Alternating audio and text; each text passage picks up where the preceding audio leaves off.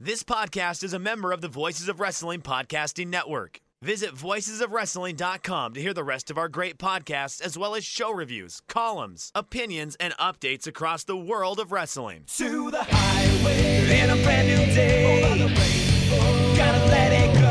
So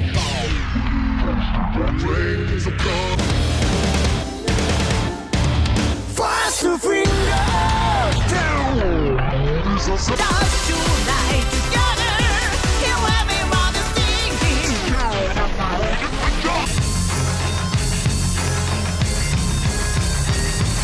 你看到我就怕，头皮发麻，我的手。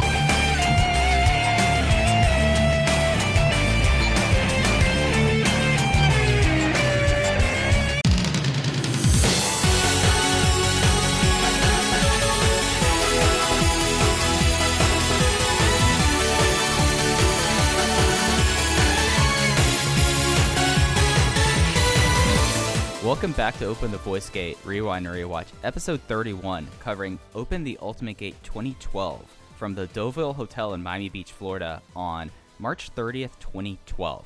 We're members of the Voices of Wrestling Podcast Network. You can find us on the Voices of Wrestling feed or on our own dedicated feed on all podcast platforms and applications.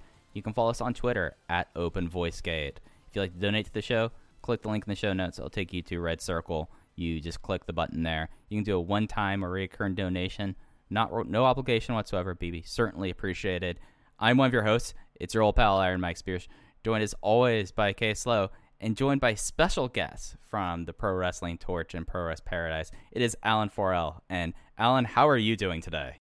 I'm doing wonderful, Mike and Case. Great to talk to you guys both again. I'm trying to think.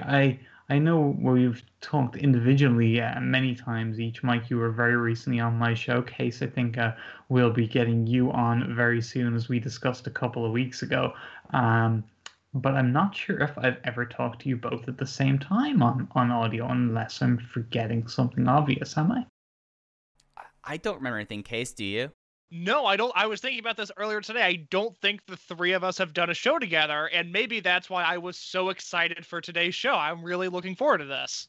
My God, what a triumvirate assembled here! This is gonna be some premium audio for the world of the wrestling internet to indulge in over the upcoming. Well, maybe not for you guys, but for us here, the upcoming bank holiday weekend in Ireland. Well, this will probably be coming out right before the election in the United States, so maybe it's a salve there as well. So it actually works both ways, I think. Tell me about this. Give me your opinion on this, guys. I decided I have like loads of because we're over here in Europe, where we have like lots of vacation days and annual leave days and all that kind of stuff that you guys are just get deprived of over there in the US.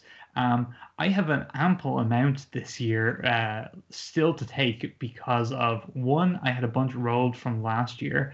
Like there's supposed to be like a maximum of 3 that you can roll, but I had like 11 that I had left over because I was off for like all of November and December when I had hospital stuff going on, and they just rolled all those days into this year. So I started this year with a whole load of days, and I haven't used that many because I had to cancel like 3 trips out of the country that we were planning on doing because of the pandemic. And so, yeah, haven't used a bunch of days. I've kind of just taken time off here and there to just kind of do nothing. And I've decided to take all of the first week of November off to follow in detail your lovely election. How about that? What do you think of that as a decision? Bad idea, Alan. Don't do it. It's not good. It's done. It's been signed off. It was. Oh, jeez. It's gonna be a lovely week of me staying up until the wee hours of the morning here in Ireland and waking up at noon every day, I think. I've already voted. I have done my civic duty. Now I'm looking to go underground for about the next month and a half, because whatever happens, I am not looking forward to the fallout of it. So I commend you in a way, Alan, because I am trying to do the opposite right now. Yeah, I have to say that the idea of doing that, maybe just because we live in this, I'm like, I mean, like, all the power to you doing this. I mean, it's something that, like, living through the thick of it and just, like, on this, like, I can't, like, cross my mind. But also I'm imagining How familiar are you with both the Electoral College and the various voting policies in the United States? Because I imagine it's going to be like a huge, like full force, like, so why does Nebraska have individual electoral votes, but 48 other states don't? I'm learning. I've learned a bit more over the last couple of elections. I know I watched a bit of the coverage from 2008, and 2008 was such a straightforward, easy election. Like it was like Obama kind of, I don't know if you'd call it a landslide, but there was not much. It didn't really have much controversy, or just everything went quite smoothly, you know. And the big thing I took out of the coverage that night was it was my first time seeing holograms used on a television broadcast. The hologram of Will.i.am still sticks with me to this day as like just a crossing over a threshold of impressive technology in my lifetime, and I can't wait to see what tricks they pull out this year. Now, you'd think that was 12 years ago. My God, 12 years ago. We haven't seen holograms take off as being this big thing in media. It's quite a shame. Well, you know, it is holograms are a thing. Like the most recent thing I think other than that was at, I don't know if you're familiar with Coachella, Alan, but it's one of the bigger concerts, kind of like Glastonbury in England. But they had Tupac Shakur perform as a hologram a couple of years back. Like that's the most recent hologram I can think of. Wow. That's, I heard Tupac they've been pulling the name of Tupac through this upcoming election as well. Poor Tupac, they can't even let him rest. Yeah, whatever simplicity was there in the 2008 election, I can assure you will not be the case this year. And whatever easiness was there, whatever comfort people might have found in the end result, will not happen this year. Again, I'm astounded by your decision, Alan, to take vacation for the first week of November. Don't worry, guys. I'm probably going to get bored of it after 15 minutes or just throw my hands at the whole thing and then just start watching old Torium on DVDs. There you go. That's what I will be doing as well. I mean, they're doing Gate of Destiny on election day.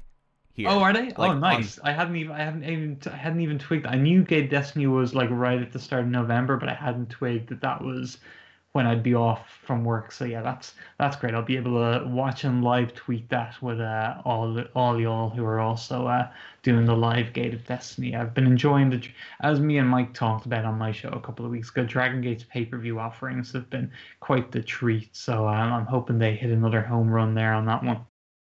Yeah, so you're going to have that. You at least have that in a Corkin. Looking forward to it. The election just gets you too confused or too frazzled, or you're just going like, those Americans are just absolute just idiots. You'll have that going towards you. But you were talking about 2008.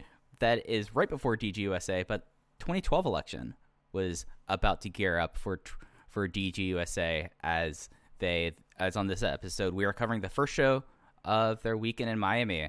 And I think the wild thing about this, Alan, is both of us were in person at the show. I don't think we were aware of each other at this time, but I've always kind of found it funny. It's like there probably was like a parallel universe that Alan Farrell and I met during a DJ Hyde versus Navy Blue match, and that would have been a wild story to tell. Well, tell me this, Mike, because my first time knowing of you was when you started your solo podcast, which would have been definitely later in 2012, because myself and Sarah moved into the apartment that we lived in for a good few years in 2012. And I remember specifically the first time listening to, my memory works in weird ways, but I remember the room of the apartment I was in the first time I was listening to one of your solo shows that you had back then. What was that even called? What was that show called you had? That was Inside the Gate. That was like 5 episodes that I pulled off before I got busy with grad school. So I know it was post 2012. So that was the first time I was aware of you. But would I have known of you? Would we have crossed paths on any message boards or anything prior to that? I was a lurker on the Observer forums and on DVDVR. I definitely remember they were my main haunts. Yeah, I definitely was aware of your stewardship on the ProWrest Paradise on the board at that time. I think also Joe Lanza and Rich were both on the board at the same time as well. KS, you see, this is a little bit before you, but we used to have things called message boards that we used to post to. Well, no, introduction to 4L was the F4W board. I think I got on the F4W board basically right as it died. But I remember looking at Alan's like 2013 match of the year list and going, I didn't know, one, I didn't know there was that much wrestling out there, and two, I didn't know you could watch that much wrestling, and I had it in my mind from there. It's like, I have to watch whatever Alan's watching, and 7 years later, that has remained true. I can't believe I was on the board in 2013. I feel like mentally I was off the board in like 2011, I would say. When me and Dean Knickerbocker did those annuals, the Pro Wrest Paradise annuals, which are incredible, he deserves all the credit for them. Amazing work, but like an encapsulation of all the great wrestling that happened during 2011. I guess we did 2012 too. So 2012 was probably the last sort of year I remember being on the board at all. But like the heyday, the real sweet spot years on that board for me were like I'd say 7 to 09 maybe. That was good stuff. There was a lot of good stuff there. It was very active and a lot of good discussions and a lot of craziness too that in hindsight was probably a big waste of all our time, but yeah, fun days. But yeah, I definitely don't remember us crossing paths much online, Mike, before this show, and we definitely didn't cross paths in person that I know of, but we certainly did telepathically cross paths from either side of the room during the Masaki Mochizuki entrance, as we were the only two people who engaged in a nice pump's fist Mochi during his entrance. It was something while rewatching this. I have not rewatched the match for years, but Alan, I saw you jumping up out of your seat. I think I was opposite the entranceway, so I was not on the hard cam this time, but I remember like jumping up and doing this and like looking across the room, and there was only one other person doing it. So yeah, I'm fairly certain it was the two of us were the only people who were going to chant Mochi, which, I mean, that's kind of the case now where everyone just does their silent fist pumps, but we were there in spirit and telepathically linked at that point. And not to jump too far into this match, but as well in the kind of like early goings of the match where they're just kind of circling each other and the crowd are like behind Tozawa. Most of them I don't think even knew who Mochizuki was. And there is a huge singular Mochizuki chant that just goes up with defiance and force, and it has a certain Irish twang to it, and you get Mochizuki turn in that direction and give a little head nod, and I was so happy seeing that the other day when I rewatched this. Yeah, what a man, Masaki Mochizuki, uniting people across oceans, going across borders just for the Iron Man of pro wrestling. And it was something that, like, I'm still to this day, like, speaking of like the show overall, being able to see Masaki Mochizuki live is something that, you know, I think he's going to wrestle until he dies because he's that kind of guy. But I'm like, all right, I got to see him versus Tozawa. Will I tell you, I said to you guys before we started recording, I had a little Mochizuki story, which I might as well throw in here because it doesn't tie into this show in particular. But there was I think it would have been, was it High Spots organized wrestle reunion thing going on that weekend? Yes. And there was a show where they had like a bunch of legends on there, and they had a main event which was like the I think it was the main event was like the sort of Florida Championship Wrestling legends. So you had like your B. Brian Belair and people like that, Mike Graham, those kind of guys trotted out there. But there was a handicap match pitting two local jobbers against one Big Van Vader, and you have never seen, except maybe me and Mike during the Mochizuki Tozawa match, you have never seen a man mark out for a wrestling match as much as Masaki Mochizuki was marking out for Vader, killing these jobbers. Mochizuki, who came up in the mid-90s shoot style, was probably acutely aware of Big Van Vader, Super Vader, if you will, in UWFI, and he was like a kid on Christmas watching Vader in the flesh destroying these guys. He was jumping up and down, pumping his fist. I noticed it out of the corner of my eye, and I was like, I was so happy watching that. I just pulled up this card right now. I wonder what his thoughts were on the Man Scout Jake Manning versus Matt Classic that happened right before that. Oh dear. Yeah. The more that like I hear about Masaki Mochizuki, and the more like he like talks about his past, the more I find him like one of the more remarkable people in wrestling. That one of the greatest in-ring wrestlers was never planning on being a wrestler. He was tricked into being so. And that just makes me so happy, the fact that he stuck with it. And he got to see Big Van Vader in front right after seeing Matt Classic versus the Man Scout, Jake Manning. Like, only WrestleMania weekends can provide you that happiness. Just the idea of, like, the congregation of people you can get in the one room during the... It's like, they've become... Now, so it's less of a shocking thing. But 2012, like, the idea of Masaki Mochizuki, B. Brian Blair, Vader, Brian Alvarez, and Ahmed Johnson all in the same room together is just wild. And it's something that I don't think we're ever going to go back to.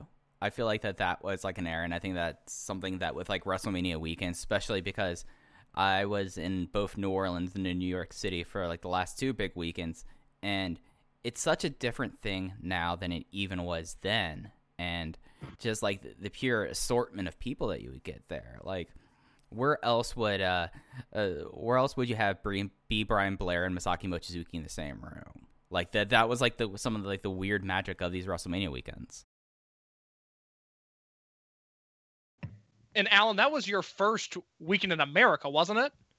It was indeed, yeah. My first holiday with Sarah, our first time leaving the country together, and my first time in America. She had been over for the Houston WrestleMania in 2009, but this was my first time stepping foot in the US of A, and I will say it was a lot more calm and relaxed in 2012 than I felt it was in my last visit over there in 2018.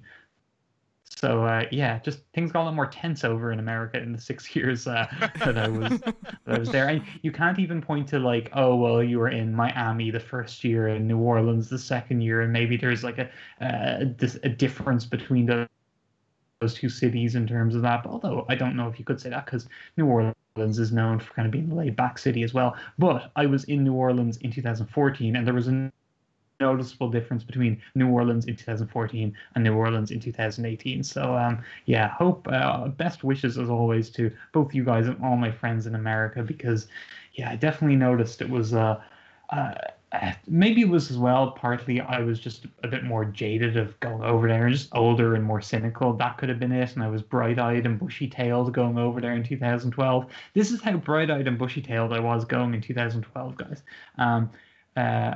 My wife both loves and hates this story. It was nearly the end of our relationship before we even made it onto that plane. I am a man of habits. I'm a man of kind of planning and just little things that I just kind of like to do, you know, that might not make sense, but just they're maybe a little bit OCD, whatever you might want to describe it as.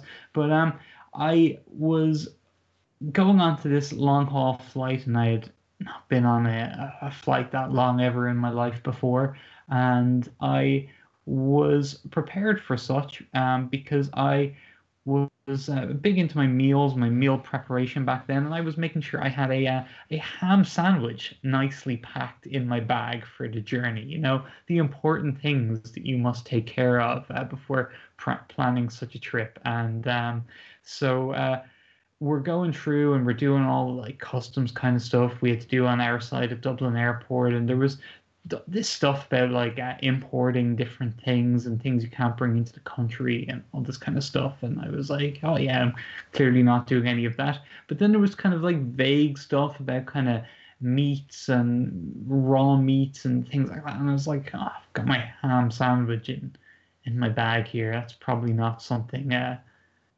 I would have any issue with. But I made my first mistake by saying to my wife, hey, Sarah, do you think my ham sandwich would be a problem?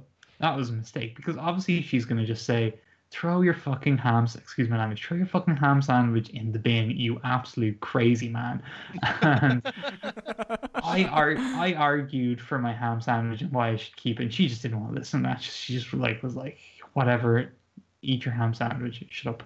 And then my second mistake was, as we were going through and actually talking to the customs agents, we're going through the US customs in Dublin Airport at this point, and I'm talking to a lovely American police officer who's been stationed in Dublin Airport, and going through with everyone else. They're asking the usual questions, and I'm in such a great mood and such great spirits, guys.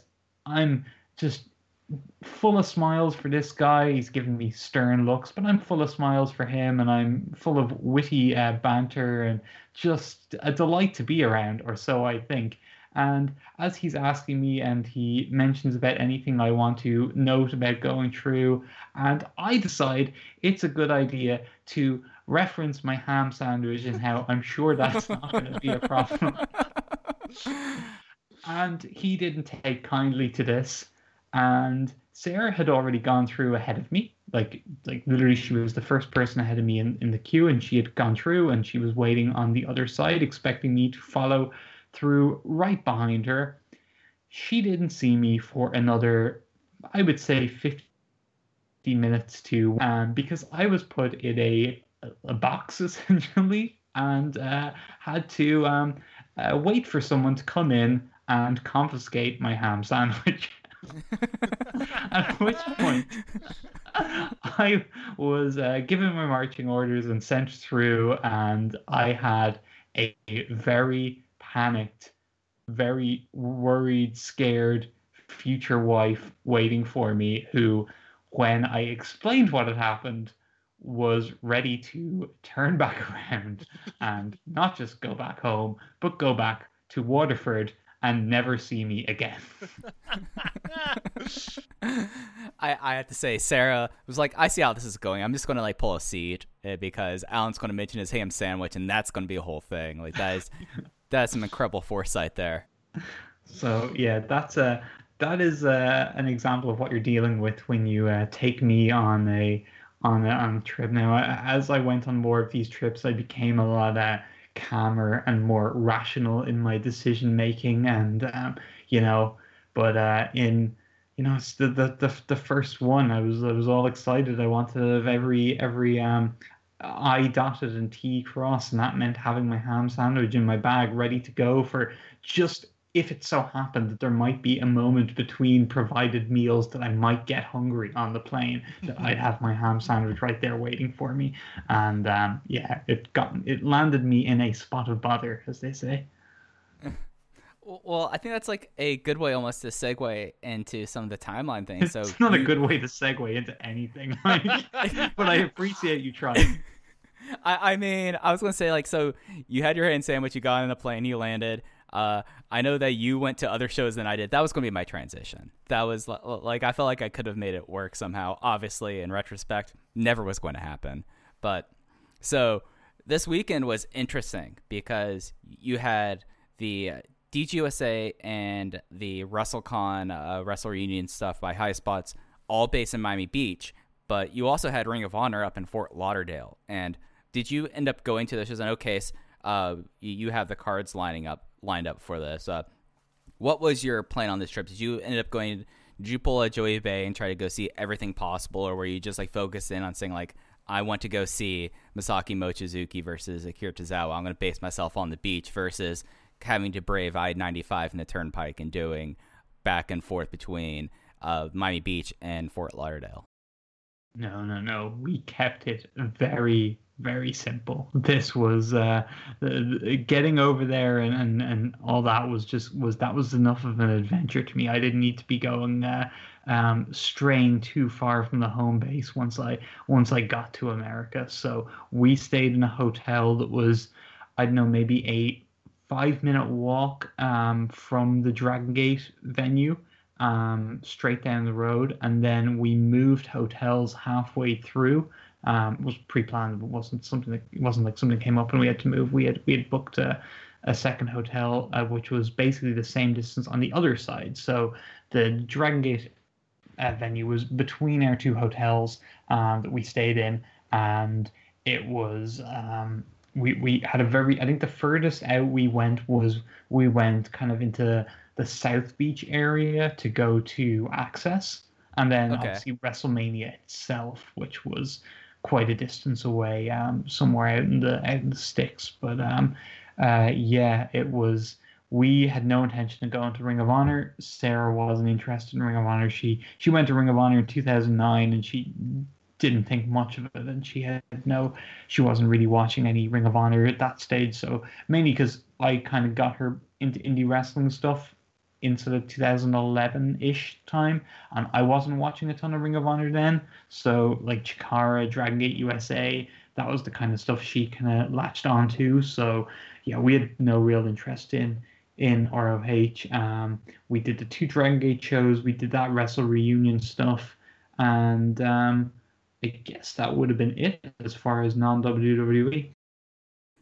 And to be honest, as someone who was living in Miami at that time, that would have been, I've been like, I sure hope Alan and Sarah didn't have to go on the interstate or go onto the turnpike. They're too nice to deal with Miami traffic. I don't want anyone to have to deal with that. So that would have been the retroactively Mike Spears approved thing, because I lived far south of all that, and I was trying to get onto Miami Beach, which is a thing in South Florida. If you live in South Florida, unless you live on the beach, you don't go to Miami Beach unless you're going to clubs. It's just too much of a hassle. It's too expensive. It's like 20 minutes in a cab. So for this weekend, last week we were talking about the CZW Dragon Gate USA show in Hollywood, and I was like, no, that thought never crossed my mind. I was not going to do that. I had work. I was not going to go up there to go see a bunch of death matches in the German-American Friendship Hall. So I think y'all's your path of victory there was the right one. I feel like that Joe Lanza, other than some of the matches that happen at Ring of Honor, I think that he would understand that as well. Yeah, where the Dragon Gate show was, I guess it was North Beach. It was called, and it was North Miami Beach. Yeah, and it didn't have the reputation of, and like have people who are from America who actually Brian Alvarez specifically. I remember him coming up when he arrived at the venue for one of the Dragon Gate shows.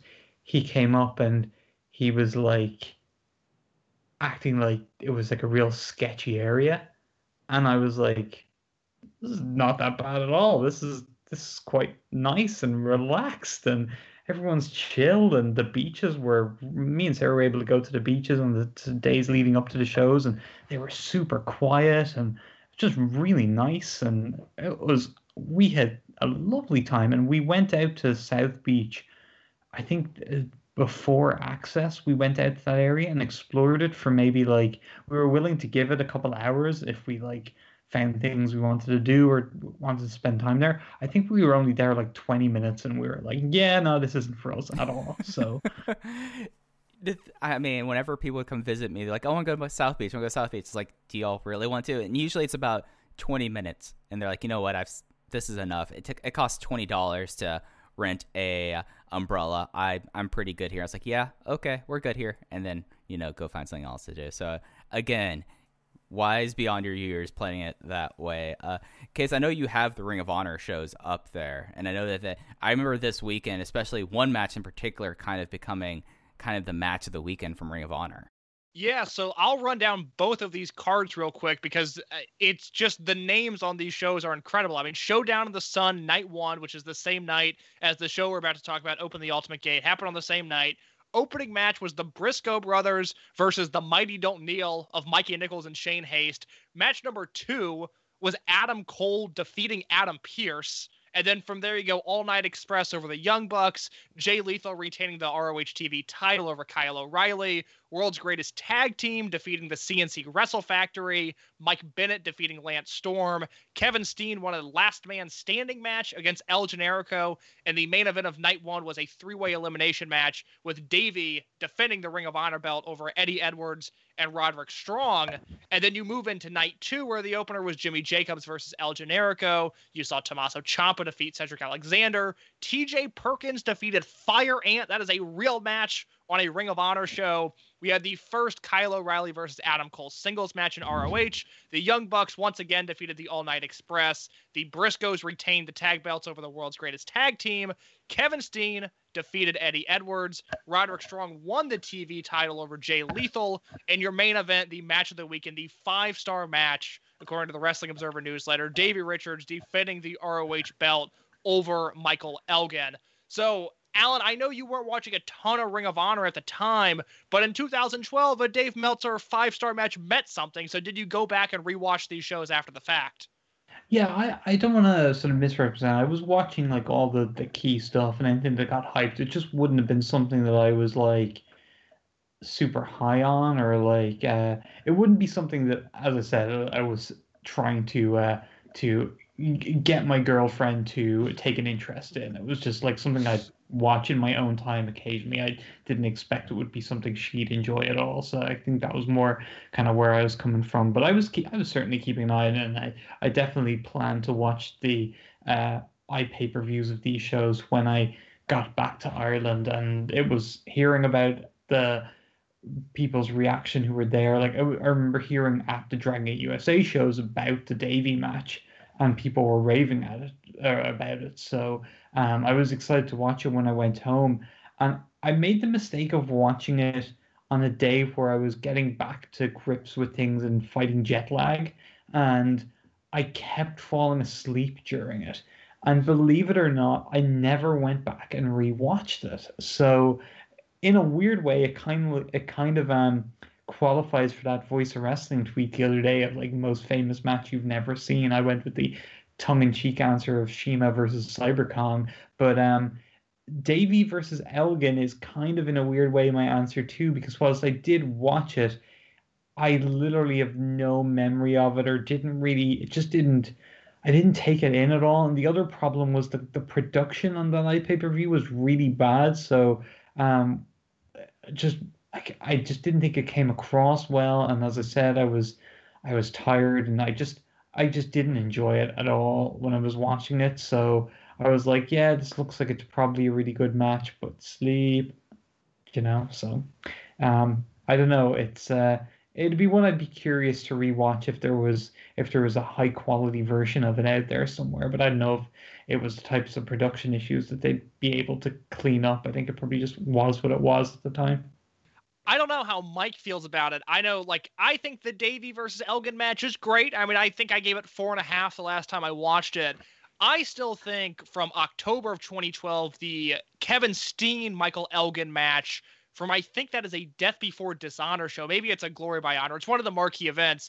That, for me, is still the best match in Sinclair era Ring of Honor history. But, a lot of this show we've covered Davey's career once he split from Dragon Gate USA, and he's obviously headlining 2 WrestleMania weekend shows. He's doing all right for himself, but we're kind of transitioning at this point into that new era of indie wrestling with Adam Cole, Kyle O'Reilly, Michael Elgin as almost the 3-headed dragon that Ring of Honor was presenting for a new era of fans. And, mixed results as time has gone on, but this is around the time, a little bit later into 2012 is when I got into Ring of Honor, and I have very fond memories of this year just because I was so new to the promotion at the time.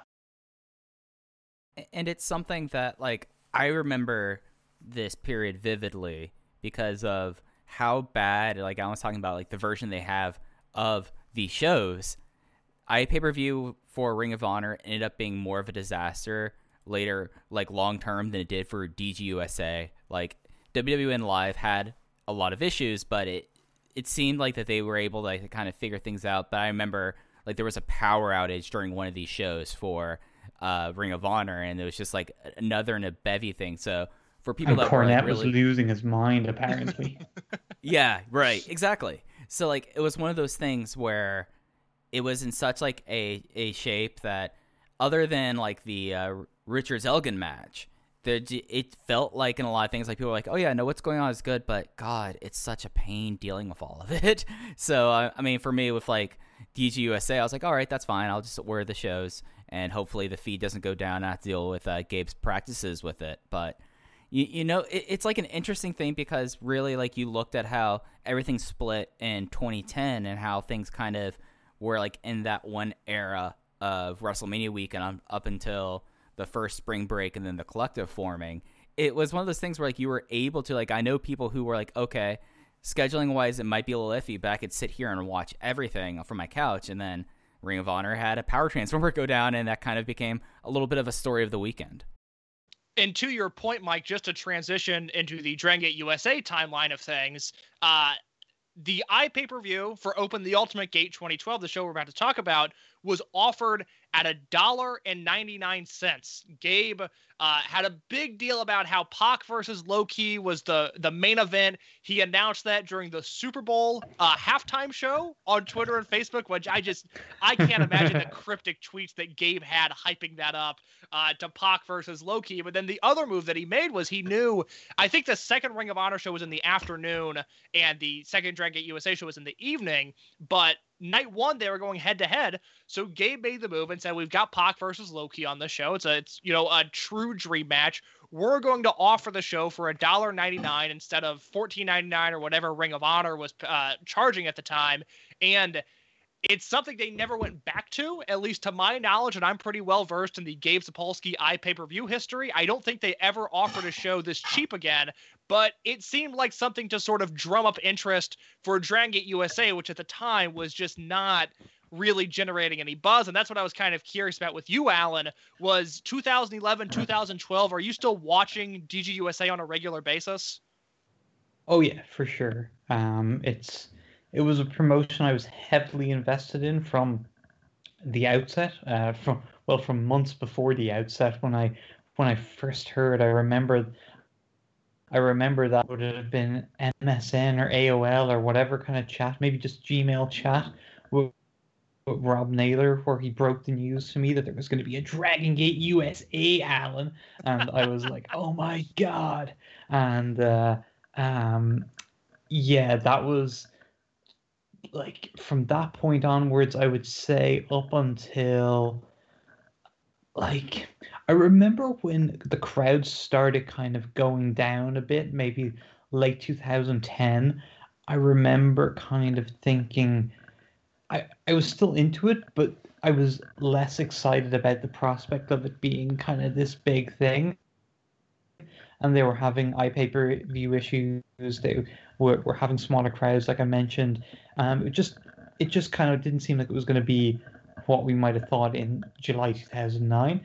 But I mean, I would say I was really heavily invested pretty much right through until I want to say the end, like the last time the Dragon Gate guys were over. But in reality, it was probably about 6 months before that I was probably starting to maybe lose a bit of my interest was starting to wane in it. I would think. Yeah, I remember they had that weekend where Yosuke Santa Maria was over. Was the Yosuke weekend? Was that after the 2014 Mania weekend, or was it before? That was before. The 2014 Mania weekend show with none of the Dragon Gate talent was the final shows, and Maria was the only Japanese talent in February, and she came over as it was supposed to be, I think Shima and Saito were supposed to be on those shows, and both of them had to pull out, so they sent Maria instead. Yeah, that rings a bell for sure. And she wrestled Ethan Page, right? Yes, she did. The last match with any Dragon Gate native talent was Ethan Page versus Yosuke Santa Maria. And on that horribly depressing note, also on the timeline, I have to move on. I guess we have to watch that match at some point, but God, that sounds bad.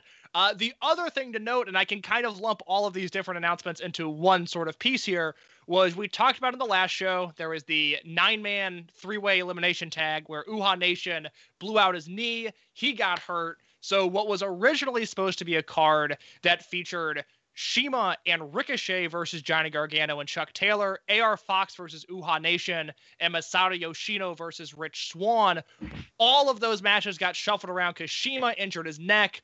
Uhaa had the blown out knee. So we ended up with AR Fox versus Rich Swann and Ricochet teaming with his now World 1 International partner, Masato Yoshino, in the main event. So the proposed card looked a little bit different. I do have to give Gabe credit because he had booked AR Fox versus Uhaa Nation originally, and that was a match that had been done in AIW twice up to this point. CZW had done it. They were beginning to become a touring match in the same ilk as a Skrull versus Osprey or a Mysterio versus Psychosis. And that was obviously all ruined when Uha blew out his knee and he ended up missing 11 months because of it, which was a real bummer. But we had a slightly altered card at first. We ended up with what I thought was a pretty fine show. The one other thing that I did want to cover before we broke down Ultimate Gate itself was, Alan, I want to know your thoughts on WrestleMania from from 2012, because I will say myself, I talked about it on your show once, how my intro into wrestling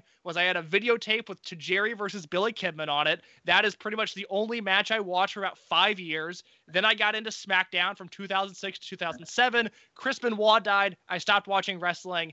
WrestleMania 28 in Miami brought me back. I remember ordering the show on pay-per-view, being so excited, and this was my gateway back into wrestling. So what did you think of the show?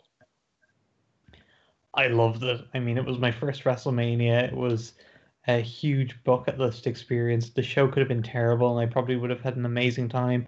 But we were seated with a bunch of awesome people. I actually think I was sitting beside someone we talked about briefly before we started recording, Mr. EVP or Senior Vice President of AEW, Chris Harrington. Had a lovely time sitting beside him at that WrestleMania, and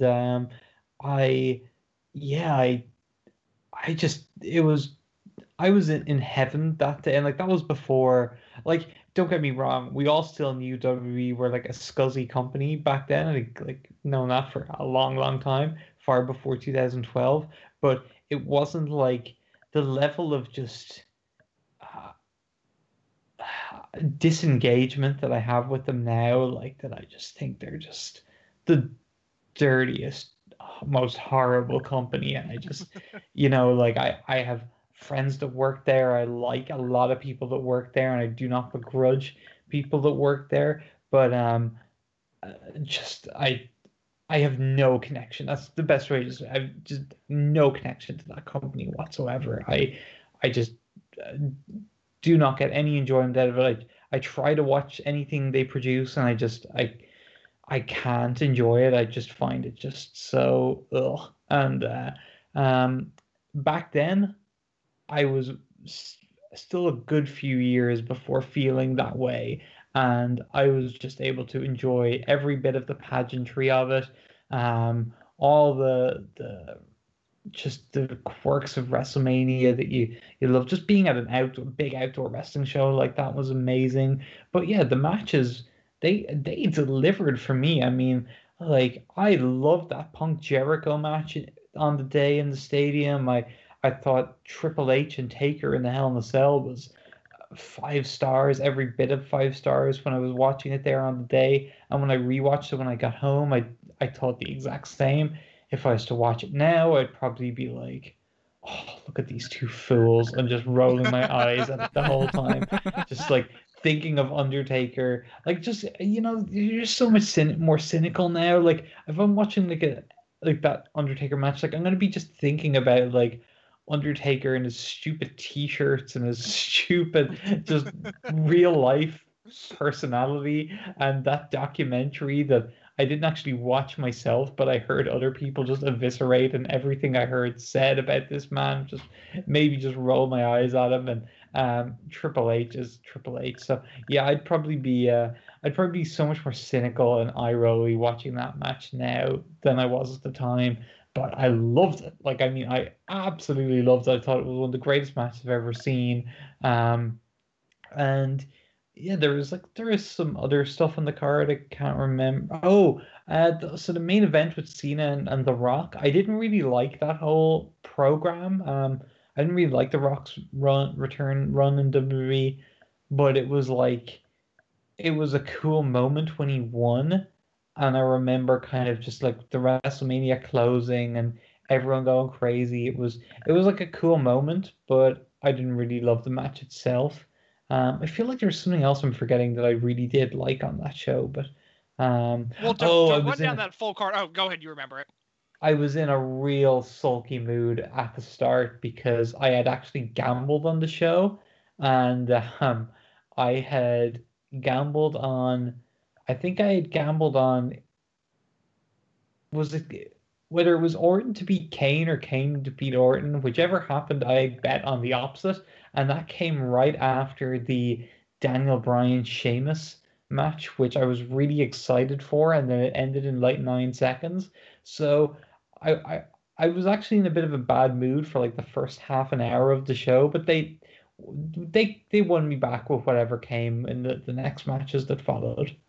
Yeah, the Big Show versus Cody Rhodes match, and the Kelly and Maria Menounos versus Beth Phoenix and Eve Torres match. I'm sure those won you right over, Alan. Yeah, they were great professional wrestling bouts that I will certainly factor in when I'm doing my greatest wrestler ever research over the next few months.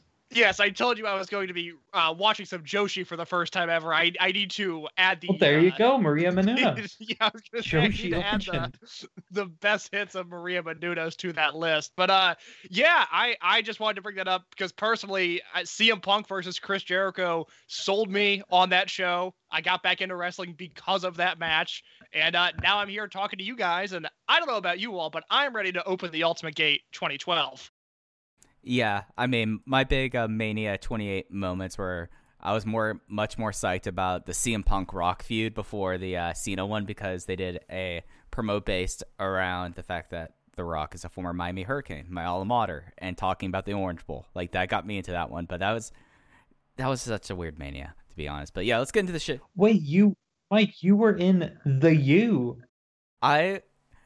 I was in the U. I worked on the U in the U too. I'm throwing up. I'm doing the. Can we do the hand thing together? Will you do the hand thing with me on air here, Mike? Absolutely. Make sure, Alan, as a University of Miami alumnus, I want you to be clear about this. You always connect your thumbs on the U. Just to make sure I'm throwing it up right now. The thumbs are touching case. Are you throwing up a U as well? Brother, you know I'm throwing up the U. Excellent. On the way home from Miami, I stopped in. This might have been in the layover airport, but I stopped in a store you guys like to call Lids. Is that correct? Is that the name of a store? Alan, I was an assistant manager at a Lids. I know all about Lids.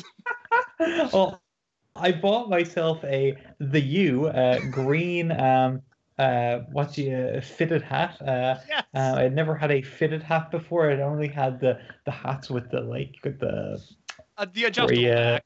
The adjustable. Yeah, I'd only had those before, and the fitted hats weren't really a big thing in Ireland. So I got myself one of these fitted hats. It was green with a green and orange U on the back / front of it, depending on how you wear it.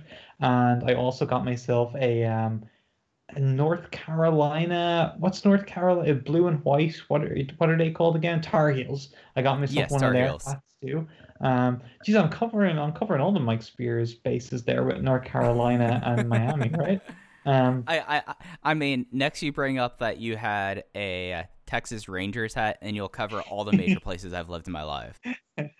Well, I didn't get that, sadly, but even more sadly, there's like 3 items that I've mysteriously lost in my moves between apartments and my current house, and one of them is an old tennis racket. Another is I forget what the other one was, but the third one was the U green hat. I can't find it anywhere. It's a real bummer. Because again, going back to me being a little bit OCD, I don't deal well with misplacing things or losing things. I don't even mind losing the item itself. It's the not knowing how or where I lost it that troubles me and keeps me awake at night. Alan, I do have to ask real quick, was the Lids experience okay? Because I am someone that collects hats the way most people collect shoes. So I did take a lot of pride in my Lids establishment when I worked there. Was your experience all right? It was really good. I have nothing but fond memories and good things to say about it. It really cheered me up during the middle of this trip back home to get myself some nice authentic American Lids. I mean, it really warms my heart, Alan, knowing that you got a University of Miami baseball hat. We need to find where that is. I love the visual of Alan wearing a Miami hat. That is so funny to me. It makes me happy. That made my day. I'm willing to say that made my day. I did get a lot of wear out of it before it eventually left me. So I maybe Sarah didn't like it and she just dumped it somewhere. She threw it out with a ham sandwich. I'm gonna take this up with Sarah next time I talk to her. We're like, where's Alan's University of Miami hat? This is very important to me and me alone, and Alan would like to know what happened to it. Well, with the Lids journey told, I'm so glad we got off on that. I think we are finally ready to break down the main card of Open the Ultimate Gate 2012. Yeah, let's get into it. So, how did we even get there? I don't even know. Alan, I'm not sure, but it happened. I remember you saying we were ready to. I remember you saying we're ready to open the Ultimate Gate like 10 minutes ago. Oh, we were talking about the U. Later, we were talking about the U, and we all threw up the U, and then Alan mentioned that he went to Lids, and it was the happiest moment of my life.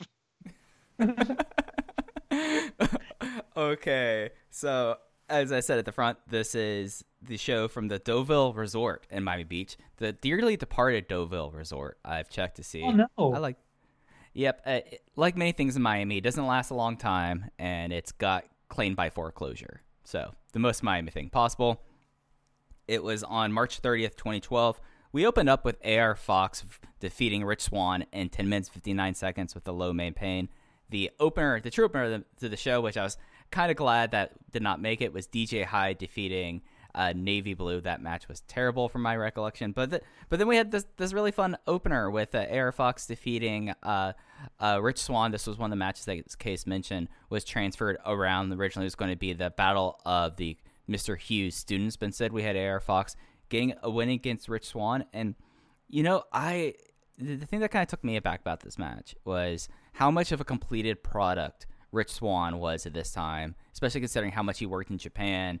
Basically, from like the start of Ronin to this point, like this was like Rich Swann in a lot of ways, like the fully actualized wrestler that I saw in this match, and I really enjoyed that.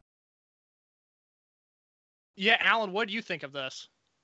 Really good, high energy opener. I mean, like you couldn't pick a better match to like. It's not going to fill your match of the year notebooks, but it's just a perfect way to start a show like this. High energy, first show of the weekend. Get the people excited. It's just perfect in so many ways. Swann was amazing in 2011.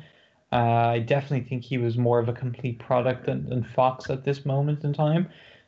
Swann's trips to Dragon Gate just did so much good for him. Just he got a level of polish from going there. And I recently have gone back and watched some of his Dragon Gate stuff that didn't actually make air on the TV. In 2011, but I was able to see kind of full versions of some of those shows and seeing him perform just so effortlessly and how well he worked with all those guys and how much the Japanese crowd took to him and how great he was at engaging with the Japanese crowd. It just feels like he is a guy who could have had a multi-year successful career in Dragon Gate, in Japan, and it's a shame it didn't happen. I think it would have. I think he would just like. He honestly could, if he had loved it over there and he really adapted to the culture or whatever. I could easily see him being someone who could have just set up over there and just stayed there and done really well and be now 10 years in on a really successful Japanese wrestling career. It's yeah, he just was really making a ton of improvements at this point and looking really great. And what do you guys think of the? You might have talked about this in one of the early shows, but the Ronin Baby entrance music as sung by Rich Swann. Thumbs up or thumbs down? I will say for me, it was an initial thumbs up because the thing with Ronin is they were booked as heels to start, and then on the first show of 2011, Swann does the Ronin Baby entrance in New York, and it turns them face, and they had to change their booking because of it. Initially, awesome idea. It seems like somewhere along the way, I think Swann either got sick of doing it or just stopped putting in the effort, and it never really connected with me as much as maybe the all night long entrance that he and Ricochet would later do in PWG. Yeah, it was something that like I thought that Ronin Baby, it was like such a big moment for like the three of them because it was so distinctive at the time. Like no one was like coming out and doing stuff like that, and it kind of like for like people like I was already well aware of Chuck Taylor of these three guys before this, but for like being able to get this over as like an act initially, it was like such like a different thing. And as Kay said, it made them have to. They originally were heels going against Shima, and then they had to change everything around. Some of that was also due to Dragon Gate Japan booking with the start of Blood Warriors happening pretty soon after. But it's something that by like the end of at least by like this weekend, initially I was kind of done with it. I also really like Johnny Gargano's theme, so like the Ronin Baby going straight into that theme I always really liked, and it was one of those things that it was always kind of weird when everyone would come out to that because it's so identified with me as Johnny Gargano's theme. But I could tell that after a while Swan was like, oh, I have to do this again, okay, and it just kind of sidelined him, I guess, more as a serious character where you already have Gargano and Taylor as two incredibly somewhat serious characters, and you have Rich Swann coming out beatboxing.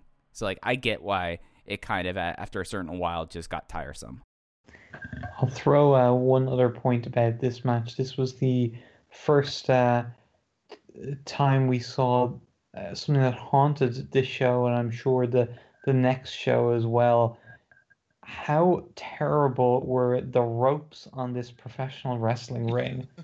My God, you'd think you'd think Gabe and Sal could have invested in a bit of a better ring for their big WrestleMania weekend shows, but then again, you probably wouldn't think that, would you? So we had this ring, which I'm sure was rented from like, I don't know, Chase and Rance or someone, and the ropes were so bad, and there was so many issues with them throughout the night.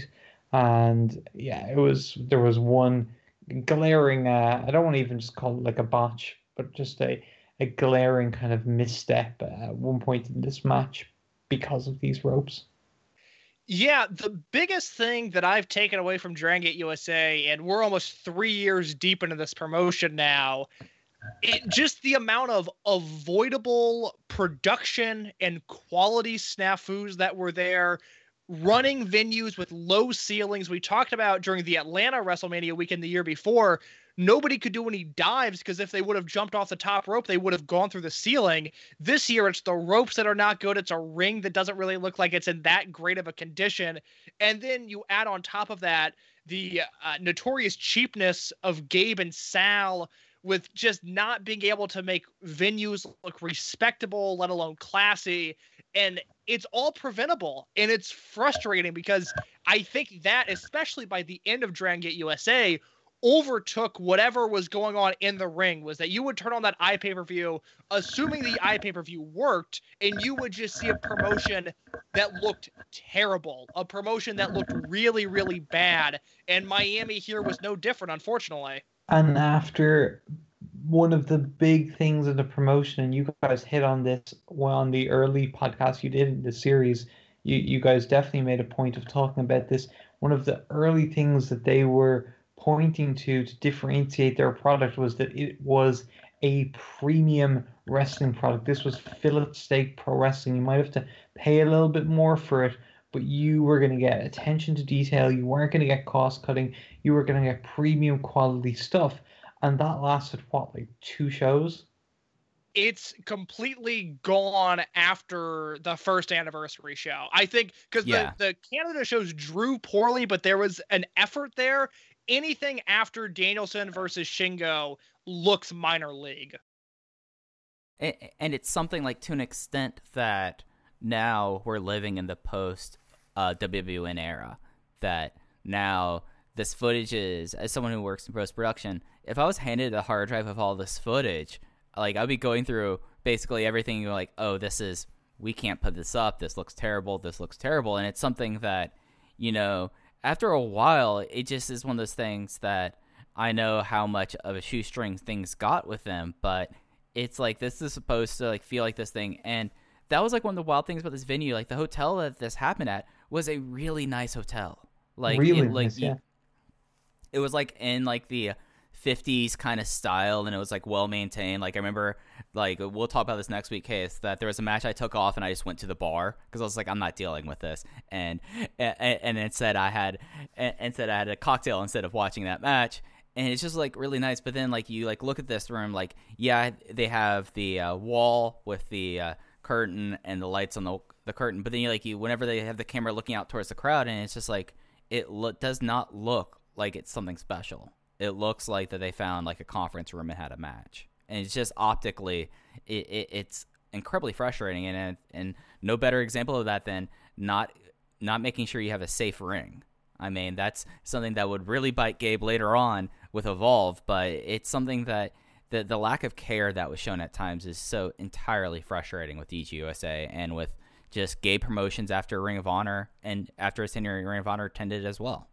You know, it's just frustrating. Mike, I'm really glad you brought up the venue. I want to make one quick point before we move on. I know a few episodes ago, I mentioned that Gabe had launched the Creative Common Reel series on YouTube, so video editors could edit Evolve and Dragon Gate USA shows. This weekend in Miami, and all of these videos are still up on YouTube. And I should also note that Rich Swann AR Fox match is up on YouTube for free. You can go watch that.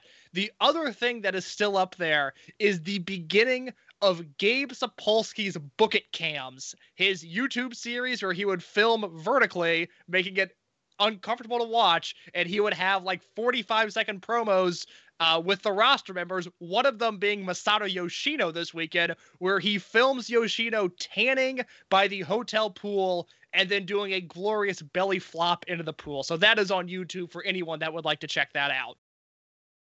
I mean, who would not want to see Masato Yoshino do a belly flop? I mean, that's top tier content if you ask me. I'm so glad you mentioned that, because when we were talking about the hotel earlier, I was going to say I had this weird memory of something to do with Masato Yoshino hanging out by the pool. But I was like, in my head, I couldn't reconcile, was that an actual thing that happened, or am I like imagining it? So, yeah, you've clarified that now for me. That is exactly why I thought of that. And there was also something, because I thought it was confusing, because I remember someone telling me when I was there at the hotel, someone who was staying there, talking about how it was so much fun being out by the pool and seeing Vader doing cannonballs into the pool. So I'm just picturing like Masato Yoshino hanging by the pool in his sun chair tanning whilst Vader is doing cannonballs, and Mochizuki is like popping at Vader doing the cannonballs just as much. Yeah, Mochizuki is looking through the window like, can you believe how high this guy gets in the air? This Vader guy's awesome.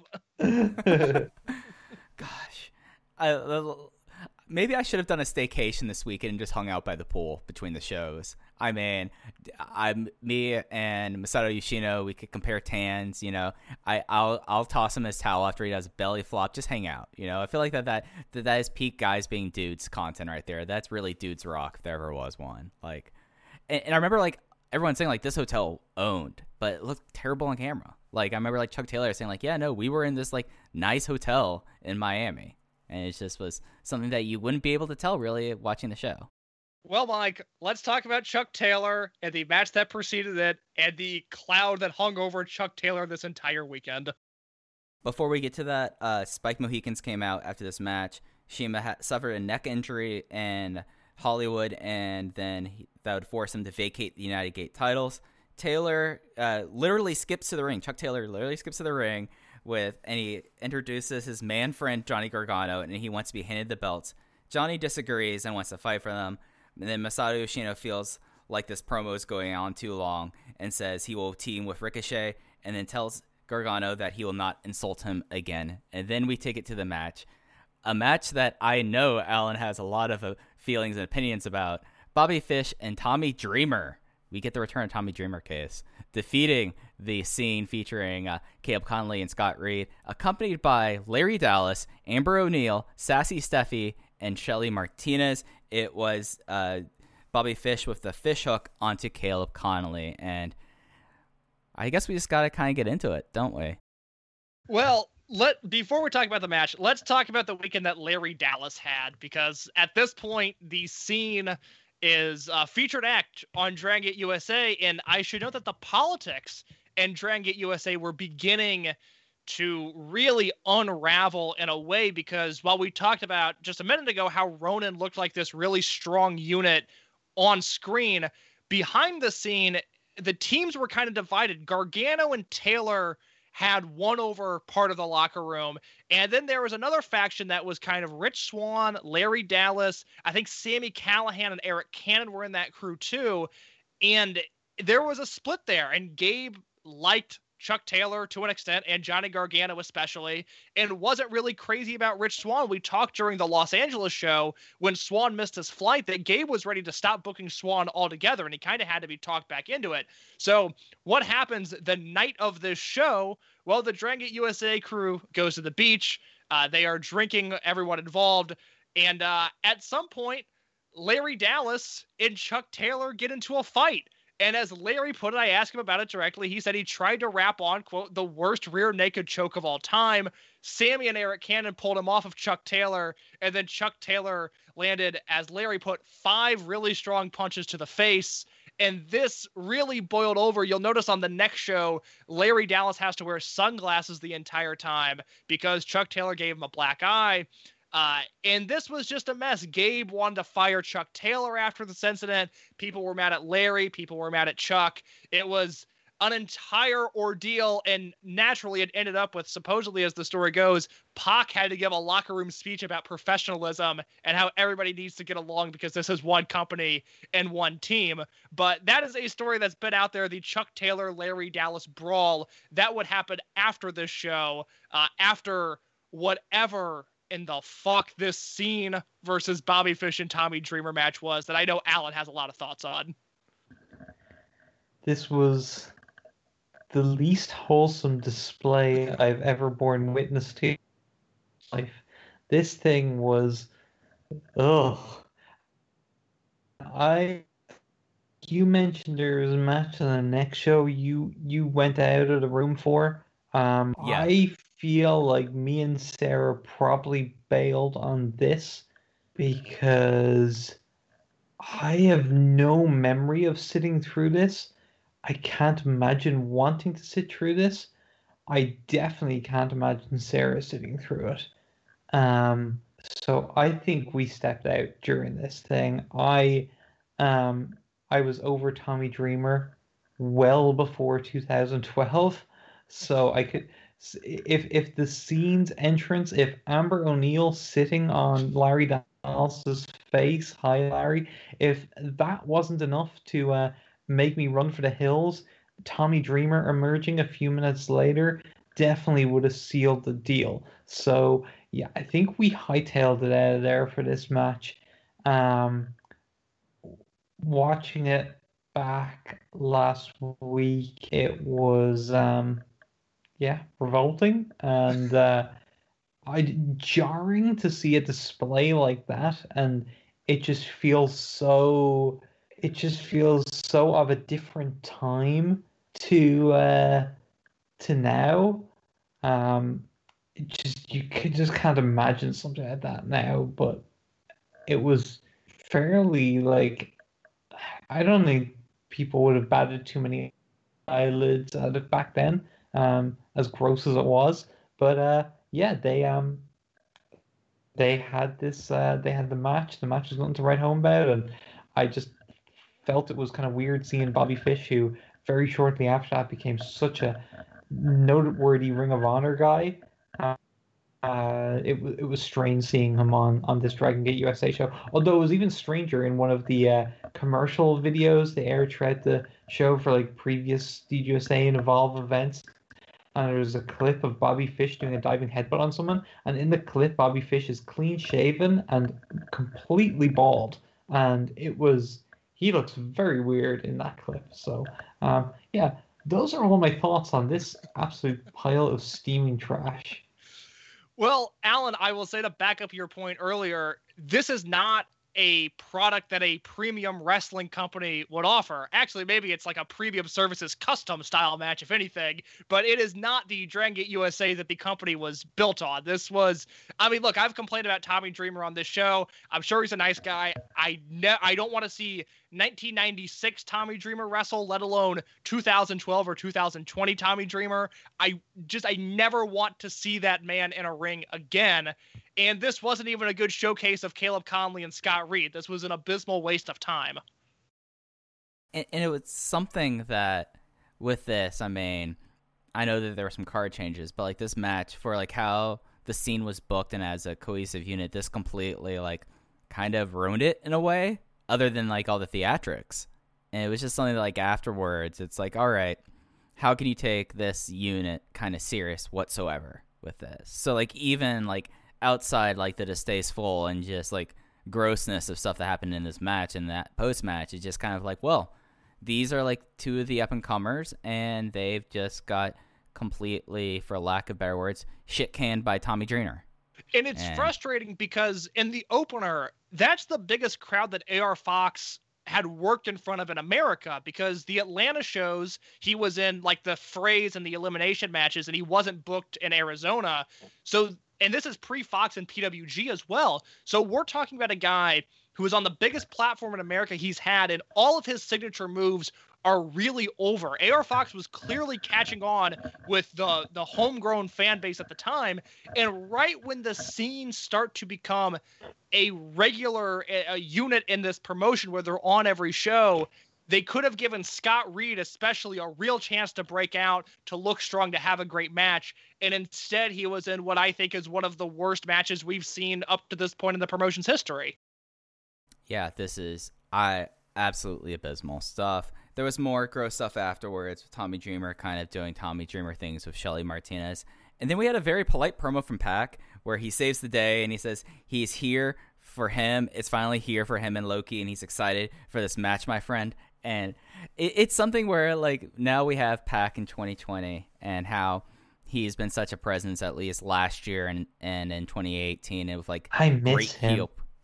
Oh, I miss him so much. Like he is by far, like right now, my favorite wrestler that I'm not seeing any of, and that's including Akira Tozawa. Like I miss Pac so much, and like seeing this promo, I was like, oh, it's young babyface Pac. It's not the bastard that we get to know. Wrestling is just less fun without Pac in it. It's like Alan said, I miss him. Like it sucks that he's not around, and all I have in my notes for this promo is, oh, how far he's come. Yeah, it's something, but he obviously is a much more confident talker and just a more confident person in the recent years of his career compared to this point. But at the same time, I thought this was a very effective promo in just kind of getting across that this was going to be a real sporting contest that Pac was genuinely excited for. Like he came off really genuine in this promo, and I thought it was kind of good for his character and just good for kind of me gaining an interest in him. Absolutely, and it's something where, you know, as like how the way they built this match, it was done really well, especially considering the kind of promo Loki was later on. Loki going like, yeah, I'm a warrior, I studied you, and I know that this is going to be an excellent contest. And it's like both of these guys are coming in with like an actual super show kind of feel into this match. So like this is all really effective stuff, I felt. Yeah, I would agree. I like serious sportsman Pac quite a bit. And then we had, speaking of serious sportsmen, we had Sami Callihan in the next match as he faced BB Hulk. BB Hulk got the win with the first flash. And I am someone that, like, DUF, by the time, and we're getting to the point of DUF where during the live following this promotion, I was completely tired of them and Sabu. But I've realized that Sami Callihan in 2011, 2012, outside of all the DUF hysterics and like a match with like him and BB Hulk is really a whole lot of fun, especially with like how brutal this match was for someone like Sami Callihan. I know, Case, you call it the white trash MMA style, and it matched up really well with BB Hulk, I felt like. Yeah, Alan, I was kind of wanting to know your thoughts on the DUF as a whole, because one of the big revelations that I've had rewatching these shows is outside of the Sabu stuff, one, Callihan used to be such an awesome worker, and two, I really like the presentation of the DUF. It feels like an authentic Dragon Gate unit, but is really specialized for the American audience. And that's not, I didn't think fondly of the DUF before I rewatched all this stuff, but I've really liked them on rewatch. I have grown to have a distaste for young Samuel Callahan, both as a wrestler and as just a general entity on this planet in recent years, to such a degree that it kind of has made me forget that I was a big fan of Sami Callihan around this point. And I forgot just how good he was. Like, those matches with Finlay were amazing. He has a bunch of great stuff, and he would have been like one of the guys I looked forward to around these times when I'd see him on cards. And as well, BB Hulk, when you think of now, you kind of think of broken down BB Hulk, but this was around probably the peak years of BB Hulk. I mean, Matt Blanky teaming with Tozawa BB Hulk, that's close to the best BB Hulk we've ever seen. So I saw this match and I was like, okay, this is going to be nothing special mid-card Sami Callihan versus BB Hulk match. I was thinking about that using my 2020 brain. Watching it, they began to hook me and I was like, oh, this is pretty darn. And I'll get into more of the specifics of the match in a sec, but just regarding the DUF, as you asked, Case, yeah, I was a big fan of them at the time. I don't think the faction amounted to living up to the potential that I think it had, but I was a fan of all the members. I was a big Pinky Sanchez fan. I'm not sure why. The voice wrestling guys over the years have made Pinky me Sanchez fans.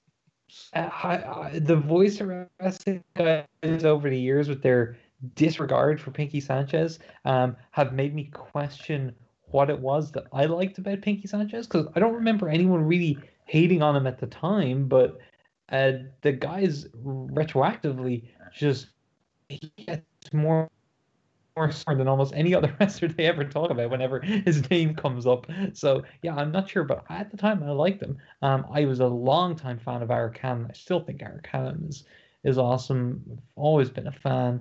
And Sami, as I mentioned, was great around like from 2009 to 2000. Really, when he signed with WWE, Sami was awesome. So yeah, I love the idea of the stable. I remember they had a match with Mochizuki and Susumu that you guys have probably already talked about on a previous show, and it just, yeah, it didn't really amount to what I was kind of hoping for. But this match definitely delivered, and just I was taken aback by how hard hitting it was. What a great, just kind of grimy fight it was. We talked about the ropes earlier and how they plagued the show with all kinds of issues the wrestlers were having throughout. There was a big springboard trip from BB on the ropes, but I actually have a theory that was an intentional spot. Sami was big on working in unique spots into his matches around this point in time, like unique realistic spots, and the way they flowed from this quote botch, it was almost too perfect, and I was left thinking that this was an intentional thing that happened towards the end of the match. But yeah, and if so, really, really smart spot as well. Really, really smart. And yeah, overall, excellent stuff with a anticlimactic finish that was a little. We'll talk more about the finish as it relates to the next match as well, but didn't really like that. Was one of the worst things about the show to me. Yeah, I'll let Mike tackle the finish in just a second. I do want to point out, Alan, if you get the chance, I think it's Fearless 2011. It's the same weekend as the Susumu and Mochi versus DUF tag, but there's a Callihan versus Mochizuki singles match. Rewatch that match, and it will make you hate everything Sami Callihan's done over the last 5 years so much more, because Sami's next level good in that match. He hangs with Mochizuki during Mochizuki's peak, and it's just incredible to see how the career has gone ever since. I will check it out. It is something about that. I think it was Fearless was that match. It was Fearless 2011 for that one. So the finish of this match, So everything was all pretty solid until Christina Von Eerie, who was saying that she joined a stable, came out and she got up on the apron. She grabbed BB Hulk's ball of wine, drank it, and then teased like that she was going to be a DUF, but instead she spat it into Sammy's face, missing him, and then Hulk hit the first flash to win. And then we had a whole bunch of Sabu and DUF stuff where Sammy cuts a promo saying he never should have trusted Christina Von Eerie, but he's past that and he's focusing on Sabu. He's going to end Sabu's career. He calls him out. Then we got the lights out. Sabu attacked. DUF came for the save, and that brought out Fox and Davis, leading to the next match. So I was getting ahead of myself. I was thinking Von Eerie was involved in the next match too, but that's the next match we're going to next sadly. talk about. Yeah, no, unfortunately, Christina Von Eerie is all over this show. It was kind of one of those classic Gabe Sapolsky non-subtlety hammer booking things where he wanted to get one idea over and he drove that idea into the ground in one night. And Christina Von Eerie joining Mad Blanky was just, I'm sure it's a fine idea in theory. I don't know why he wanted to do it so badly, but 7 Christina Von Eerie appearances later, I was over this in one night. Yeah, and it's something that, like, I was having a good time with this match. I felt like these two guys worked really well together, and, you know, I mean, as we've been saying all along, Sammy pre-WWE was a lot of fun. It's just hard to separate Sammy the person and Sammy the wrestler now with that. And that leads us to the street fight. That was John Davis and Sabu defeating DUF with a 3 seconds around the world on Pinky Sanchez. And I just have no time for Sabu in 2012, and even less of it rewatching it in 2020 personally. Yeah, I mentioned earlier how I was disappointed that they gave the scene a platform, but didn't really give them anything worthwhile to do. And the same can be said for John Davis, who Mike and I have been losing our minds for on rewatch. We're shocked he wasn't picked up by FCW at this point. It just seems like a perfect fit there. And for John Davis to be stuck doing Sabu stuff on WrestleMania weekend was a real bummer for me. I'm trying to find frantically the amazing Sabu tweet from this week. I don't know if you guys saw it. Yeah, I did not. Here we go. Today. So he Rob Naylor had a amazing gif of a spot from a Sabu Lightning Kid match from pre-ECW, where Sabu takes a crazy dive and lands hard on the floor, catching Lightning Kid. And Sabu retweeted this and said, "Brain damage in my brain. That's why I don't have a big brain anymore. Brains, no brains." And then the next tweet, he retweeted and oh no, I clicked away. I accidentally clicked a trending topic, which was just the word disgusting. So oh boy, it's brought up a whole lot of things. But okay, so Sabu retweeted the same GIF and said, quote, "Nick Bockwinkel, 3 words, came up to me after the match and said I was the best he's ever seen. And I said, what about my high, H-I with a capital H, spots, PL or saying," I guess that's people are saying, "I am killing the biz, ... Said anybody who doesn't agree, never seen you perform." I guess Bockwinkel said that. Nick Bockwinkel. Oh, Sabu. He, jeez. I mean, that I'm kind of sad we live in... canceled more times than Joe Lanza.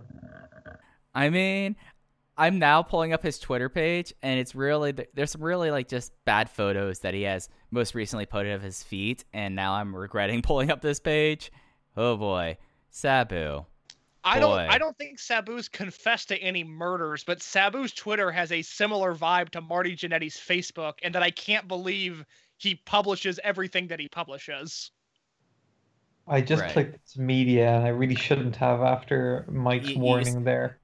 The feet are heinous, aren't they? Oh God! Oh my God! Oh, scarred. And unfortunately, those feet are Sabu himself.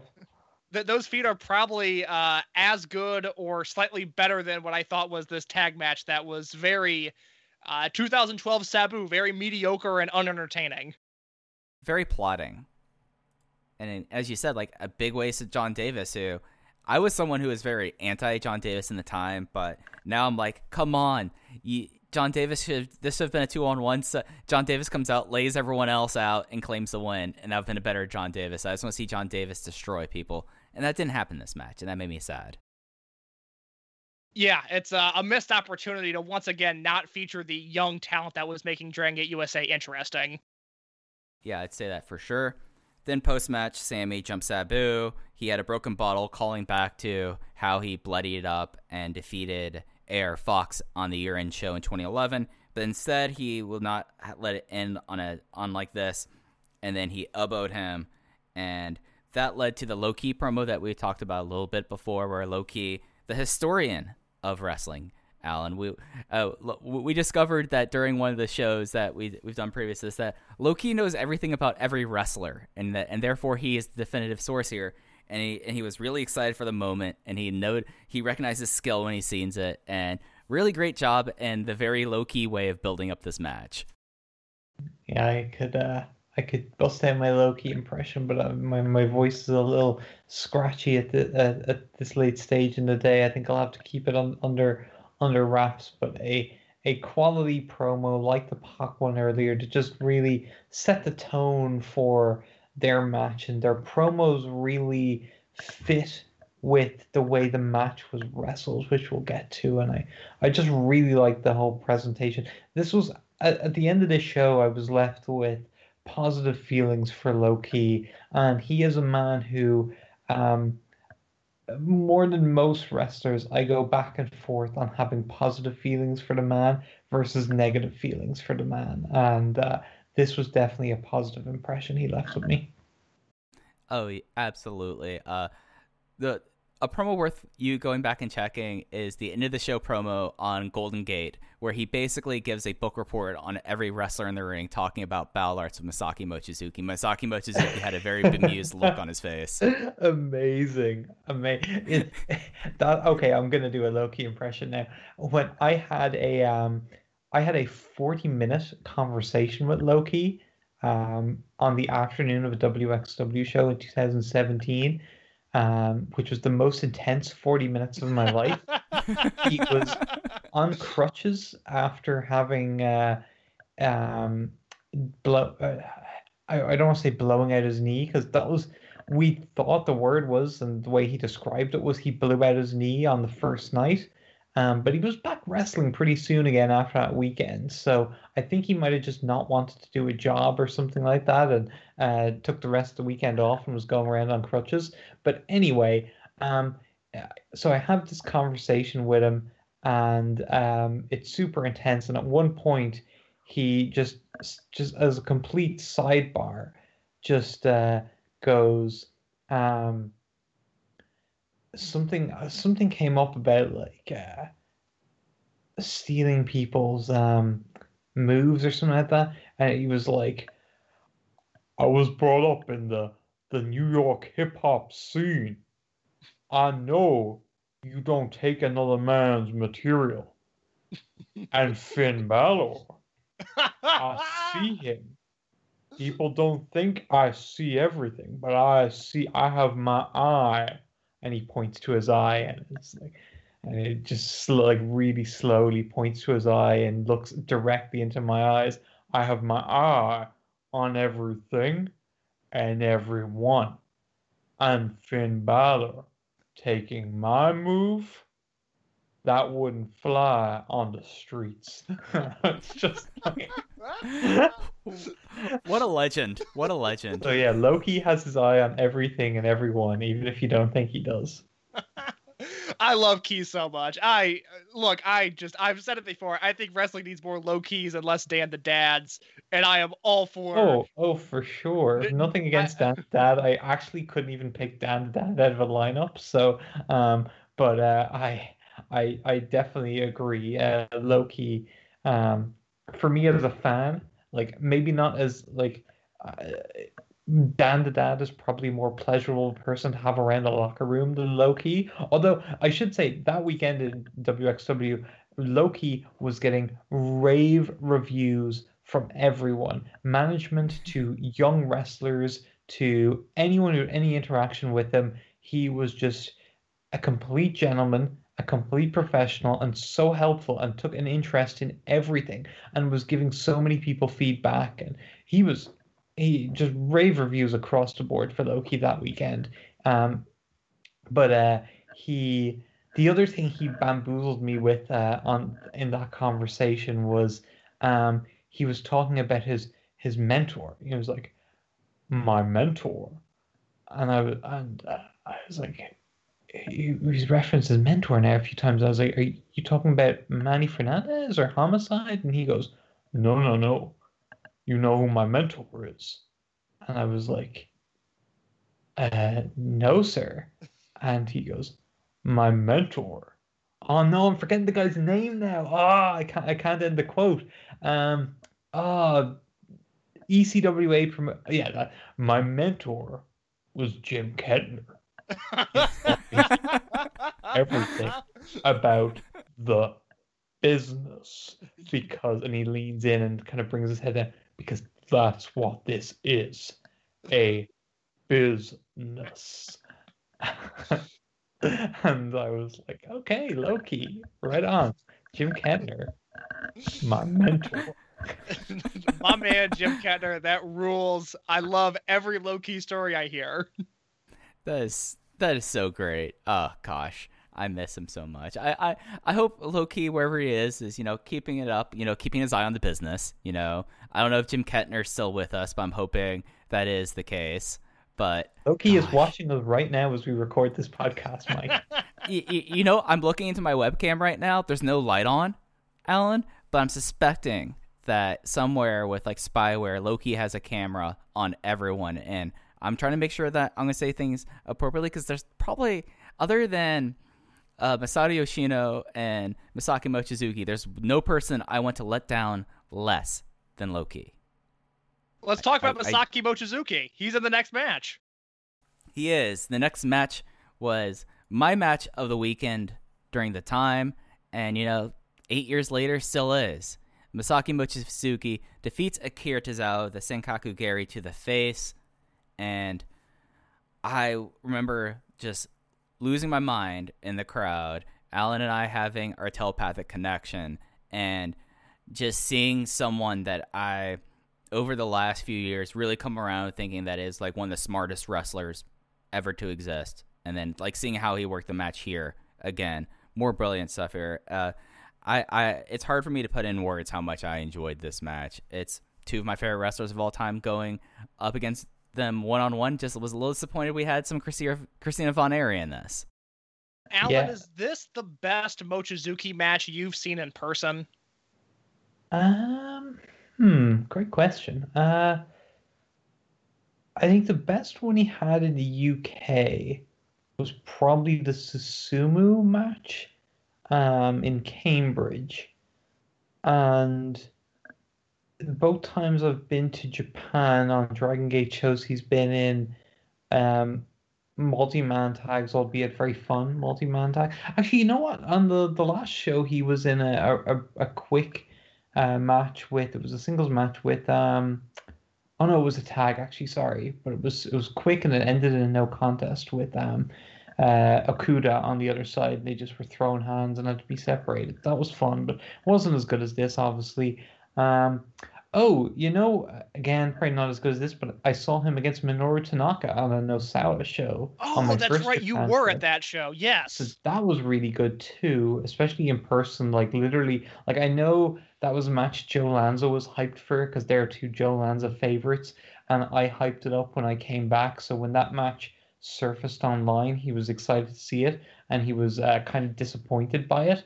But honestly, it was one of those matches that I think gained so much from literally sitting 10 feet from the ring, watching these two in person, and the physicality and the intensity that was on display throughout the match. Just, it doesn't come through on a Nico recording, So that was really cool, especially seeing those guys with their history that they had with each other. But yeah, Mochizuki wasn't on any other Mania weekends, wasn't he not? So this was probably the Susumu match in Cambridge was really good too. So it's 1 and 1A in whatever order I'd put them in. I'm not sure. Yeah, this blew me away. I had not seen this match before, and it's exactly what you'd expect. These guys always had good matches. The October 2011 is a classic. I think it's October 2014 they wrestle again in Korakuen Hall, and it's just a mind-blowingly great, and this is on the level as those two matches. Tozawa is so over on these shows. He is far and away the most over guy, despite the Christina Von Airy stuff, and despite really trying to lean into Mad Blanky being a heel unit, Tozawa is getting the strongest reactions out of anybody on these shows, and he's getting cheered in the process. I went 4.5 stars on this match. I thought it was, I just loved it so much. It's exactly what I wanted from these two guys. You could tell they structured it differently from that October 2011 Korakuen title match. Like, that was wrestled like a world title match that you'd have in front of fans that were familiar with you intently. This was wrestled like what it was, a match with in front, like as a showcase match in front of a crowd that maybe weren't fully familiar with the guys, especially Mochizuki. And boy, was the proof in the pudding of how good this match was by the fact that it went from me and Mike being the only ones chanting and cheering for Mochi at the start of the match to, by the end of the match, the crowd going crazy for both guys and huge chants for both guys and big reactions to both their signature spots. They just crafted a perfect match in terms of slowly bringing the fans on board, letting them figure out what Mochizuki was all about, and once they had them in the palm of their hand, boom, just hitting the accelerator on it and just making them go crazy. It was just such a smartly worked match for the position they were in. They thought about it in terms of, okay, what's our situation here? What makes sense? Like, if they were to just do the same match they did at the October Korakuen, it wouldn't have been suitable. They did something that was exactly right for the situation they were in, and it was great. It was really great, a really intelligent, really enjoyable wrestling match. And on top of that, like, absolutely, I co-sign everything Alan said about this was not worked like that they assumed a lot of familiarity, but they did have some nice throwbacks and callbacks for people that intently watch them, and especially their October match, because the big story about Tozawa was he was not able to get the straitjacket on him. And the idea was that, like, there's a time where Tozawa would, like, try to go for it, but Mochizuki, I remember this being such a big near fall in the October match where Mochizuki worms one of his arms out, and that gives him the ability to kick out. Like, it was the first time that someone kicked out of the move because he was able to worm his arm out. And they did enough, like, teases in this match that was like they weren't just operating on, okay, this is a show in front of people that aren't familiar with us both live and on the internet, but they also, like, did, like, little things in this match that I was like, all right, they're playing into their overall story, that I just was enthralled by that. Yeah, it's as good of a match I've seen from Dragon Gate USA. I mean, we had the main event of the Los Angeles show, which I think I went 4 3/4 on the Shima and Ricochet versus Mochi and Susumu match. But this is as a high-level singles match. I need to check that out. I don't remember that match, but if you're saying 4 3/4, I need to watch that again. Yeah, Open the Golden Gate, we talked about the 2012 version of the show specifically, because 2013 has the Tozawa versus Johnny Mundo match, which isn't as strong. That whole show isn't as strong. But Open the Golden Gate is as strong of a show as Dragon Gate USA put on outside of 2013 WrestleMania weekend and then, like, the first 3 shows. That whole show, top to bottom, is Pac and Tozawa, doesn't it? Yes, it's got the Pac and Tozawa rematch, BB Hulk versus Low-Ki, and a really good Sami Callihan AR Fox match. Perhaps the best tables match I've seen between Sami Callihan and AR Fox. Yeah, that whole show, top to bottom, is, again, it's as strong as anything Dragon Gate USA ever did. it just was a truly great show. And I was glad to see how this played off, and this would pay off the next night when we get into that next week. Post-match, Christina Von Eerie has a message from Masaki Mochizuki, and it was a strike to the groin. It was an awkward message because she was like, there was just a lot of awkwardness with Christina Von Eerie joining Mad Blankey. First of all, when she joined up with BB Hulk, they just looked really awkward beside each other. He didn't really know how to interact with her. She was trying to interact in ways with him, which didn't work. And then when she came out with Tozawa, he was like trying to do the like normal kind of like you see a lot in Japanese wrestling. You see photographers at ringside. You kind of do a pose in your team pose or whatever for the photographers, get some good shots. He was trying to kind of lead her into doing one of those with him, and it was just really awkward. She didn't know where to stand, and he didn't know what to do. It was just very awkward. And then she shouts at like at one point in the match when the referee is talking to Tozawa. Now, if this was tongue in cheek, it's probably witty, but I don't think it was. She goes, "He can't even speak English," when the ref was talking to Tozawa. And it was like, at this stage, Tozawa was pretty much fluent in English, as you would see from like promos and just his general in-ring banter. He was always speaking English. So I'll give her the benefit of the doubt and maybe say that was just tongue in cheek, but I don't think it was. And then the other thing was in this promo, I got irrationally annoyed when she was like, "This is a message for you from the Mad Blankey," and I was like, "Oh, the Mad Blankey! Oh no! If you're gonna join a stable, just at least know the name of it." Do we know why she was brought in? I was talking to Mike before Alan joined our Skype call. That was Von Eerie dating Sami Callihan at the time? Like, I mean, she's talented. I don't have an issue with her, but I'm trying to figure out why Gabe felt the need to inject her into Mad Blankey. I have zero idea, other than she was available. And I mean, she's done DGUSA stuff before, so that would make as much sense as anything to me. Yeah, she was starting to kind of get a bit of a name as one of the... She was on the West Coast, I think, around this time. So she was kind of starting to get a name out there a little bit and becoming one of the kind of... Like in a women's scene which had a much more shallow depth pool back in 2012 versus the last few years. She was someone who was gaining a lot of attention and bookings, or at least very much starting to. Yeah, I think that's probably the rationale there, but it's so awkward. And like, also another thing that happened with her, and then it's not, I don't have the intent to entirely bury her, but Tozawa was like, "Oh, I know how to get people into this, and I'm gonna be like a weirdo being Tozawa." Like, as soon as they came out of the entranceway, and after the awkward thing, like he like reached and did it and gave her a hug, and she just had the look of, "I don't know what's going on right now." Like, I don't think she was aware that Tozawa is a weirdo and will do stuff like that. Yeah, she came across in all her actions with Tozawa and BB Hulk like she hadn't watched any of their stuff and she hadn't spent any time around them. And I actually like Christina Von Eerie as from what I've seen of her as a performer over the years. Not seen much over the years, but generally I've liked her stuff. Like a pretty decent wrestler.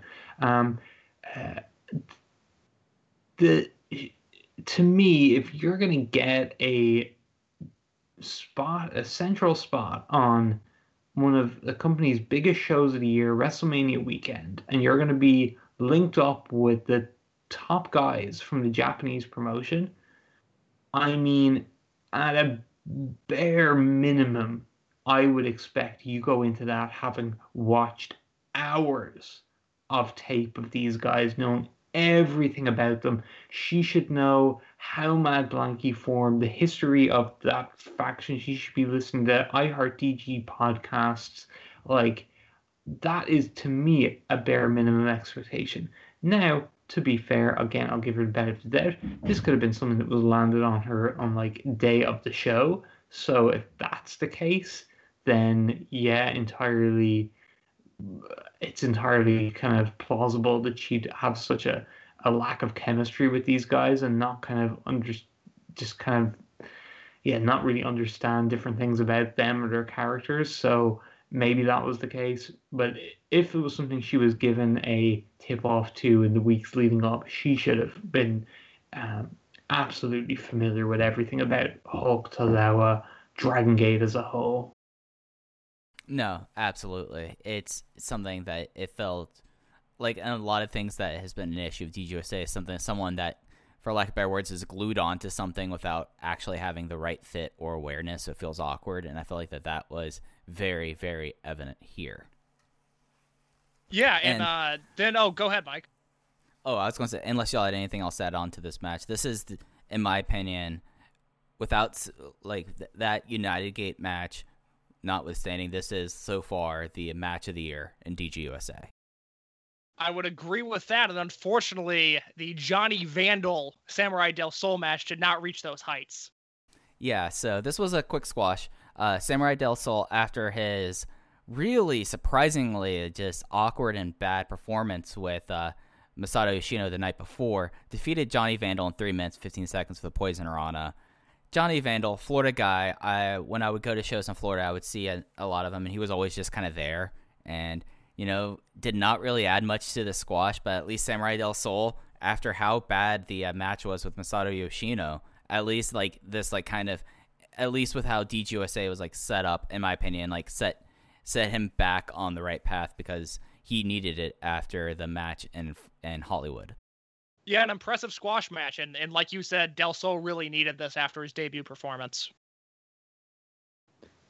Samurai Del Sol was someone who I was so excited about coming out of these shows. Just as 2012 marched on, he was one of the absolute exciting guys on the indie scene. But it all happened so quickly for him. It was a blur. He came from nowhere. I was like, who's this guy?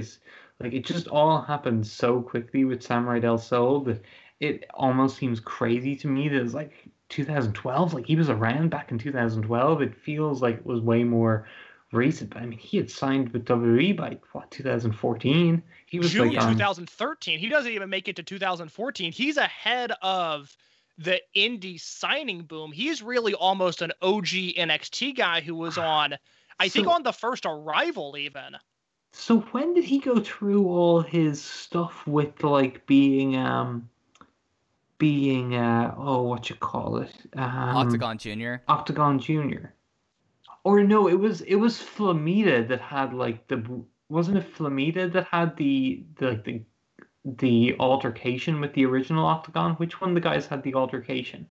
So before this, or during this time that we're talking about in 2012, 2013, Conan was super high on Samurai Del Sol for obvious reasons. Brought him in, and he did a week of Octagon Junior, as Octagon Junior was paired off with Pentagon, with Penta El0M, and then he signed and left, and then he brought in Flamita, and then Octagon was the one that was the time that Octagon and some goons pulled a gun on Flamita at a signing and took off his mask.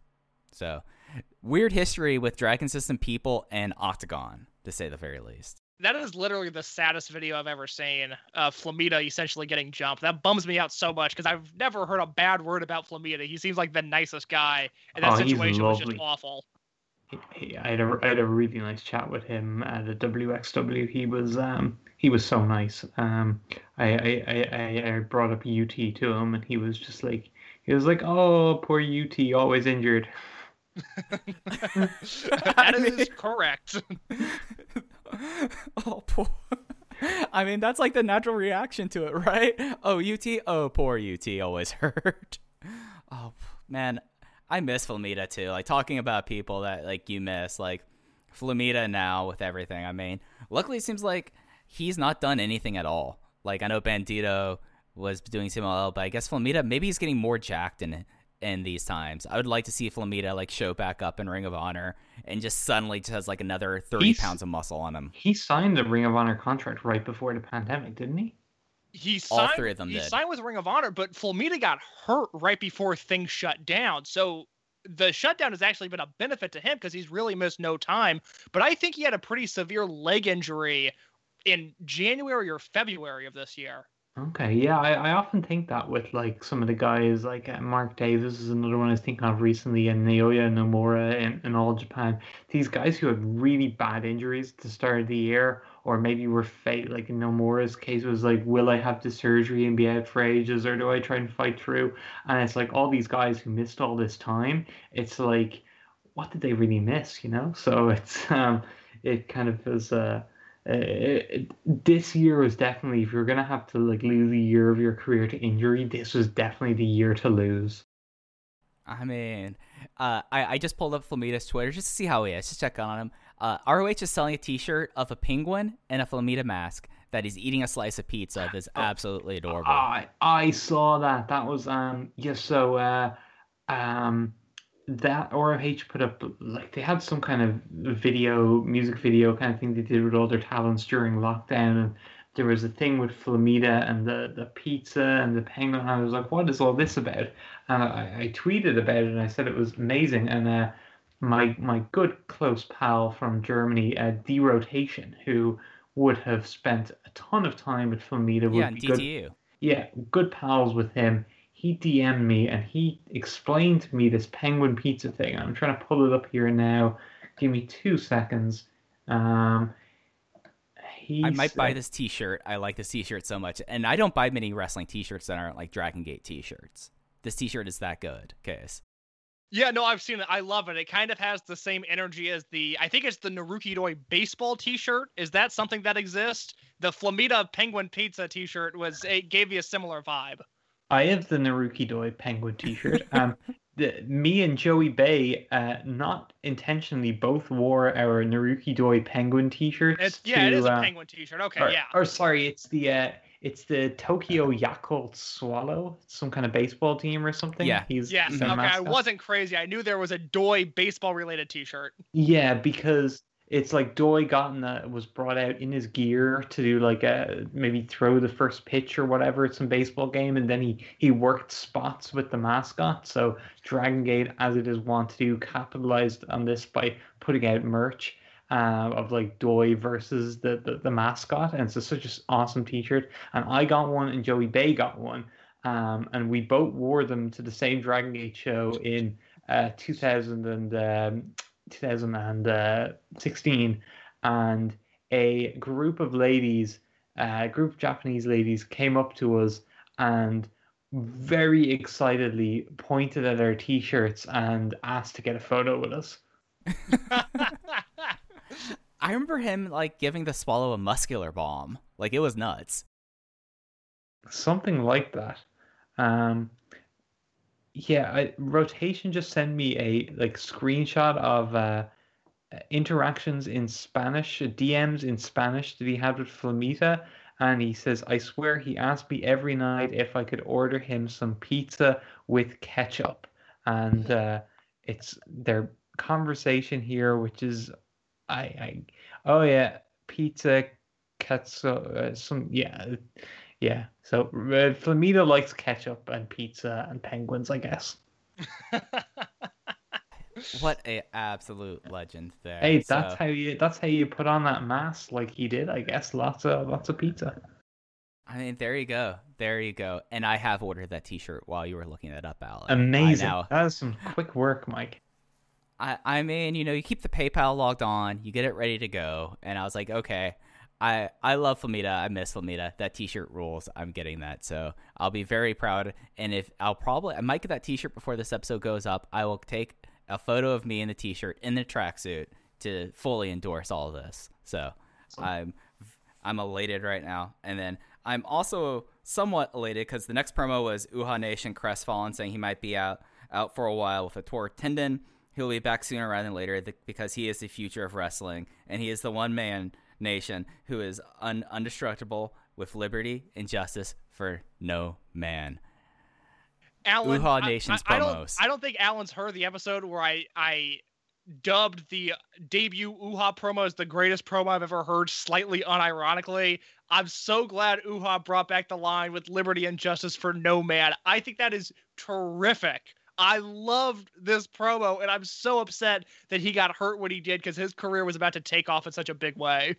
It really was amazing how he just picked up where he left off when he came back. Like, that year out really doesn't seem to have affected his trajectory at all. both in the US and Japan. Like he had one tour of Japan. He was on the shows at the end of 2011. I remember the Christmas shows. He was on those. And then he missed a year, and then he was pretty much back in Japan and back getting a push in the US as soon as he started wrestling again. It was like this guy was such a once in a generation talent that it was like impossible for him to lose momentum. Everyone was just itching to get him back into the mix as soon as possible. But I remember him going around on his crutches at intermission, and I was just so sad for him. And I went up and I was like, "Oh, dude, you were doing so well. I'm so sorry this happened." And he had such a smile on his face. He was like, "Oh, we won't let this set me back." Da, da, da, da. He was just had such a positive attitude, and it was like, oh, he couldn't help but really like the guy. And I remember he spent the summer of 2012, whilst nursing his knee injury. He spent the summer watching the Euro 2012 soccer tournament, and then he came on my show for a special soccer edition of the DKP where we talked about Euro 2012 in detail. I am going to have to go back and find that. I have not heard that DKP episode, and I'm fascinated by this. That is probably there in the Observer radio show archives. Yes, summer 2012. Find that DKP. It's there. Me and Uha Nation talk soccer. Incredible. That sounds like an absolute delight. And what was also an absolute delight, we've been talking about this match all show. Low Ki defeats Pac in 23 minutes and 48 seconds with the Warriors Way, and this was like a WrestleMania match, Wrestling Weekend match that lived up to its potential, like a one-time only, first-time match, and it was just truly exceptional. And, you know, the way that they built this up to and the way that Low Ki was at this time, it felt like something real special. Alan, before I give my takes, I'd like to hear yours. This strikes me as a type of match that if it happened in the modern wrestling scene, it would have so much praise heaped on it as people get more into like as just hard-nosed Timothy Thatcher style grappling and stuff has kind of become more appreciated in recent years, with kind of a lot of wrestling moving towards silliness and being a little unrealistic and more spectacular, but maybe not having as much of the grit and just real intensity that you might want. This is a match that I think would really be appreciated more now than it was then, because I think you probably got, I don't know, maybe this might not have stood out as much back then as it does now, or as it would now. And God, it was just so good. I specifically remember the thing I think about always when I think about this match is early in the match, them doing the bridge spot with the knuckle locks and Pac bridging up whilst Low Ki was on top of him, kicking his thighs.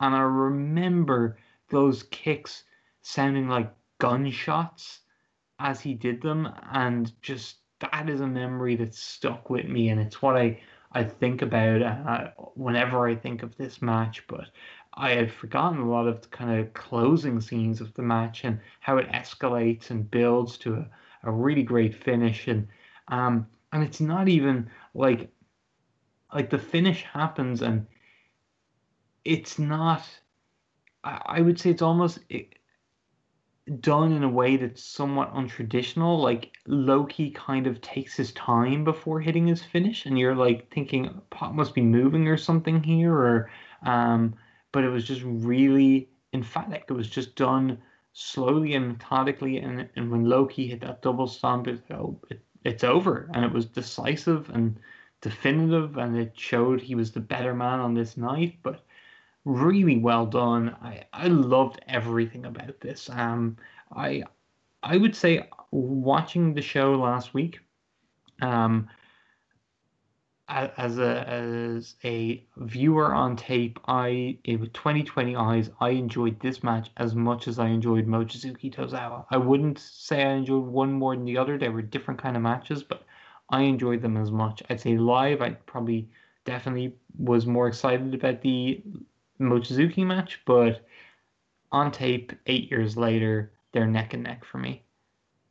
I will say there's nothing in wrestling, especially in American wrestling, that really feels the way this match felt. The grit is the right word. There was so much grit and intensity in this match, and it was really not what I was expecting from this. It was such a slow build that ended up being a very climactic match, but it really took a long time to get there.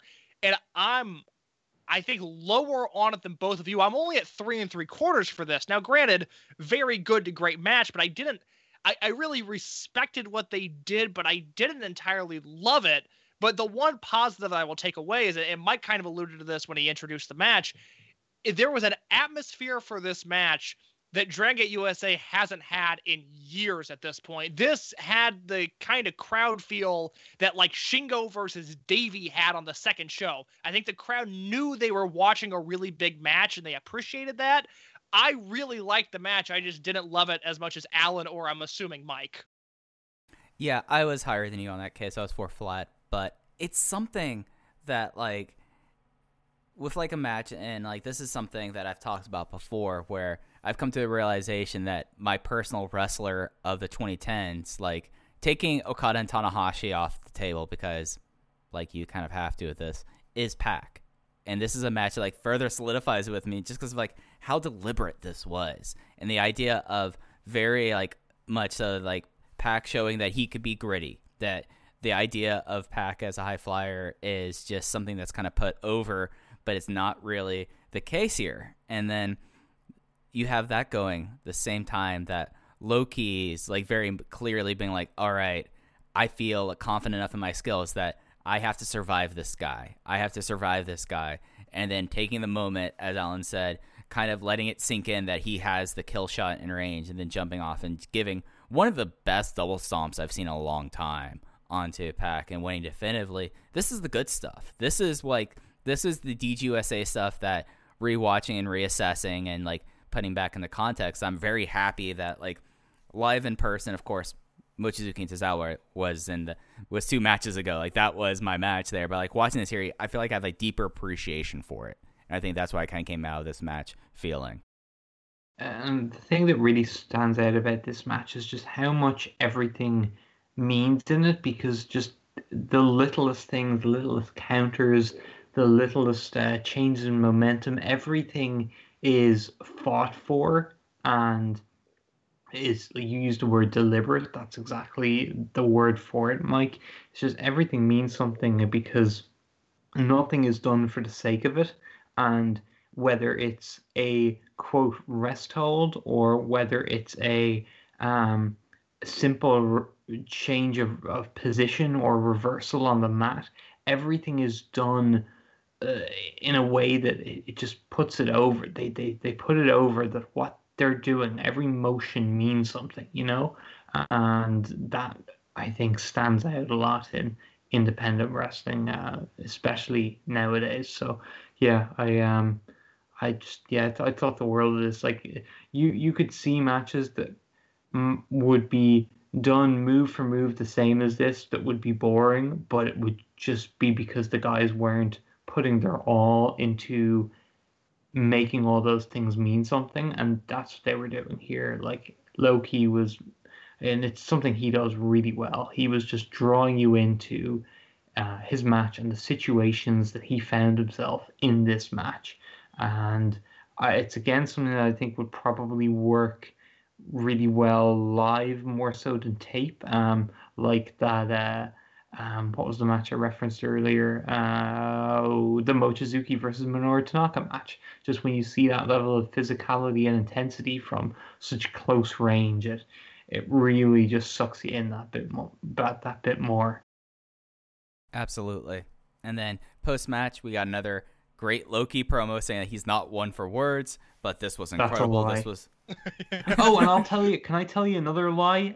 Lenny Leonard, or it might have been Eric Cannon on commentary, one of the two, I think it was Eric Cannon, had the gall to say, these are the kind of matches, Low-Ki versus Pac, where it's 2 guys, they just want to test themselves against each other.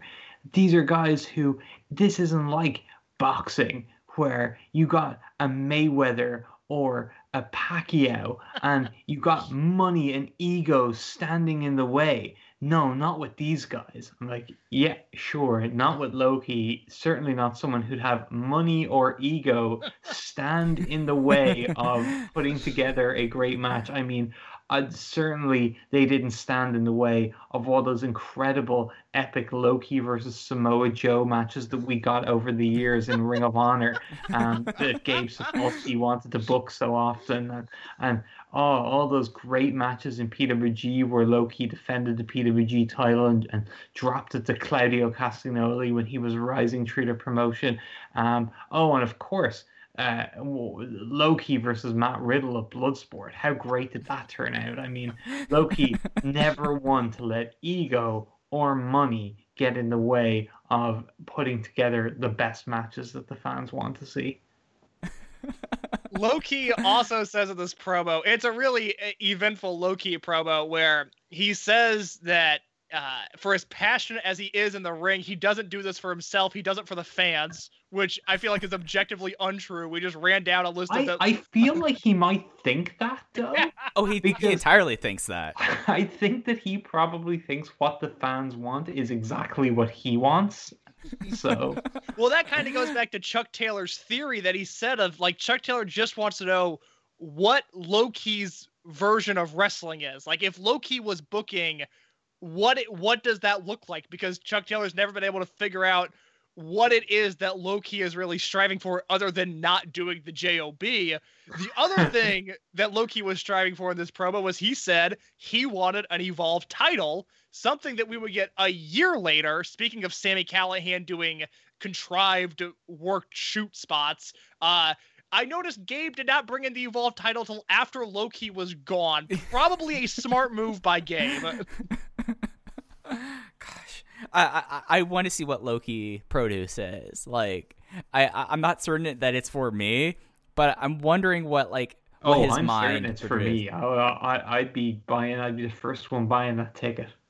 Yeah, I'm with 4L here. I think I want if we're gonna keep doing Spring Break and Danhausen's gonna get his own show and Effie's gonna get his own show, let me see what Low-Key Produce looks like.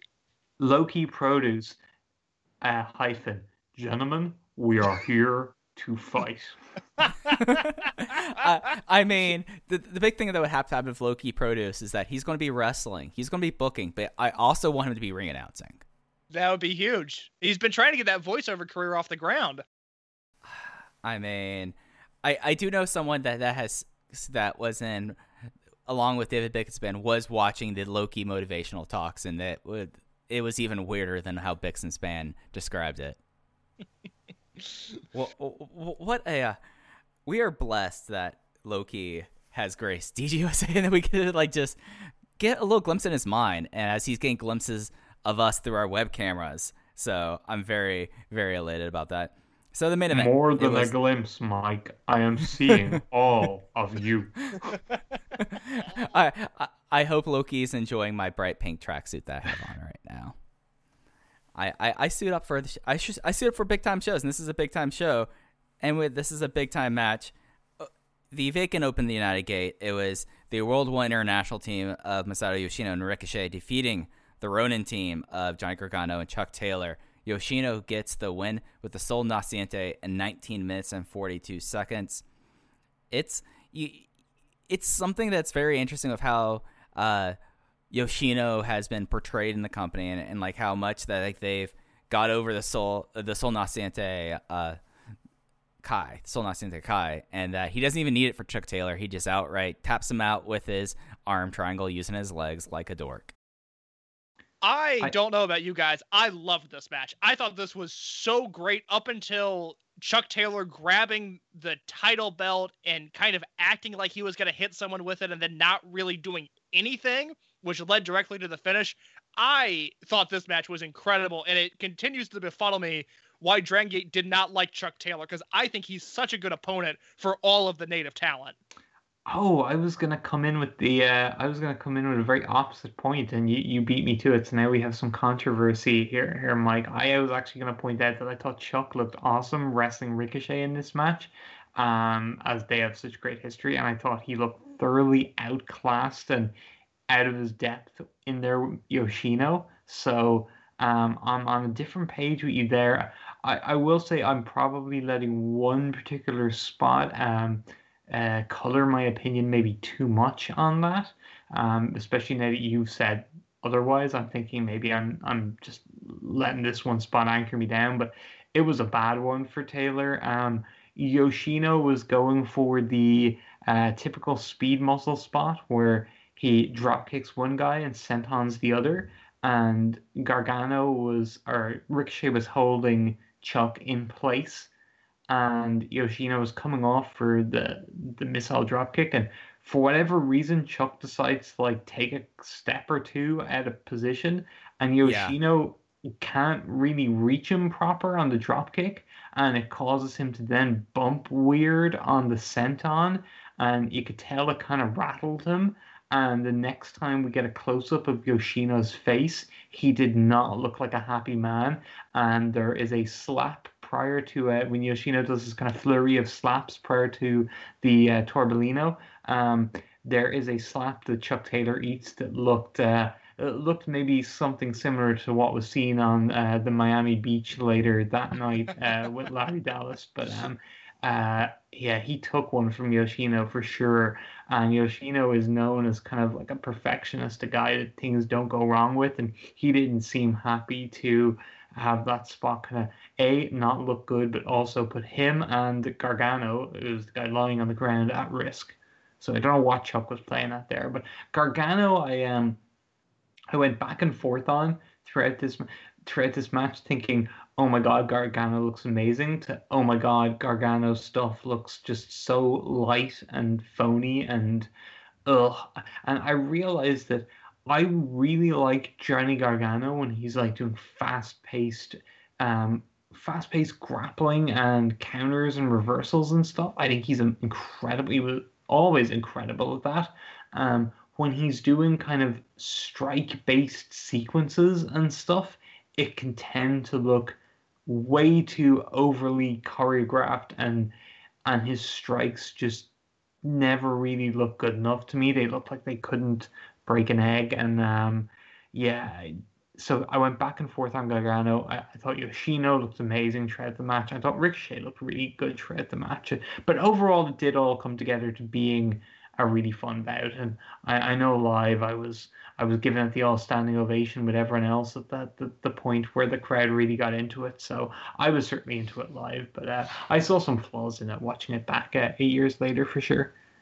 I will say real quick before Mike gives his thoughts on the match, the spot that you were referring to, you're right. I guess I couldn't tell who was at fault there, but now that you explained it, it does seem like Chuck Taylor's fault. And I know when Masato Yoshino eventually retires, I've been working on a piece for voicesofwrestling.com talking to people that have wrestled Yoshino in the past, and a reoccurring theme that came up is Masato Yoshino's perfection. And some of these stories I've heard about Yoshino drilling perfection into the minds of other wrestlers is truly incredible. So that slap is 100% intentional. Yoshino could not have been happy about that. Oh no, that's an amazing idea for an article. I'm really looking forward to seeing that when you're done with it. It's all a matter of when Masato Yoshino decides to retire. It was almost a moment where it could have happened very instantly, and I remember being on the side of Keisuke and hearing Keisuke like, "Oh God, I hope this is not happening this weekend." Yeah, there was a little bit of a scare during the Dangerous Gate cage match when I thought I might have to rush to finish an article because Yoshino was going to retire on the spot, but it all ended up working out. But Mike, your thoughts on this main event? So yeah, that missile senton spot was so awkward because it did not look like, because it was very clear that Chuck took the step back and it did not look clean, and instead it was really Yoshino just taking a back bump from the top rope. And you know, this is the last weekend that Masato Yoshino flies over for the US shows, and we've known that Masato Yoshino kind of got tired of it and kind of got frustrated, but between this happening in the main event here and then the night before, Alan, did you ever watch the Masato Yoshino versus Samurai Del Sol match?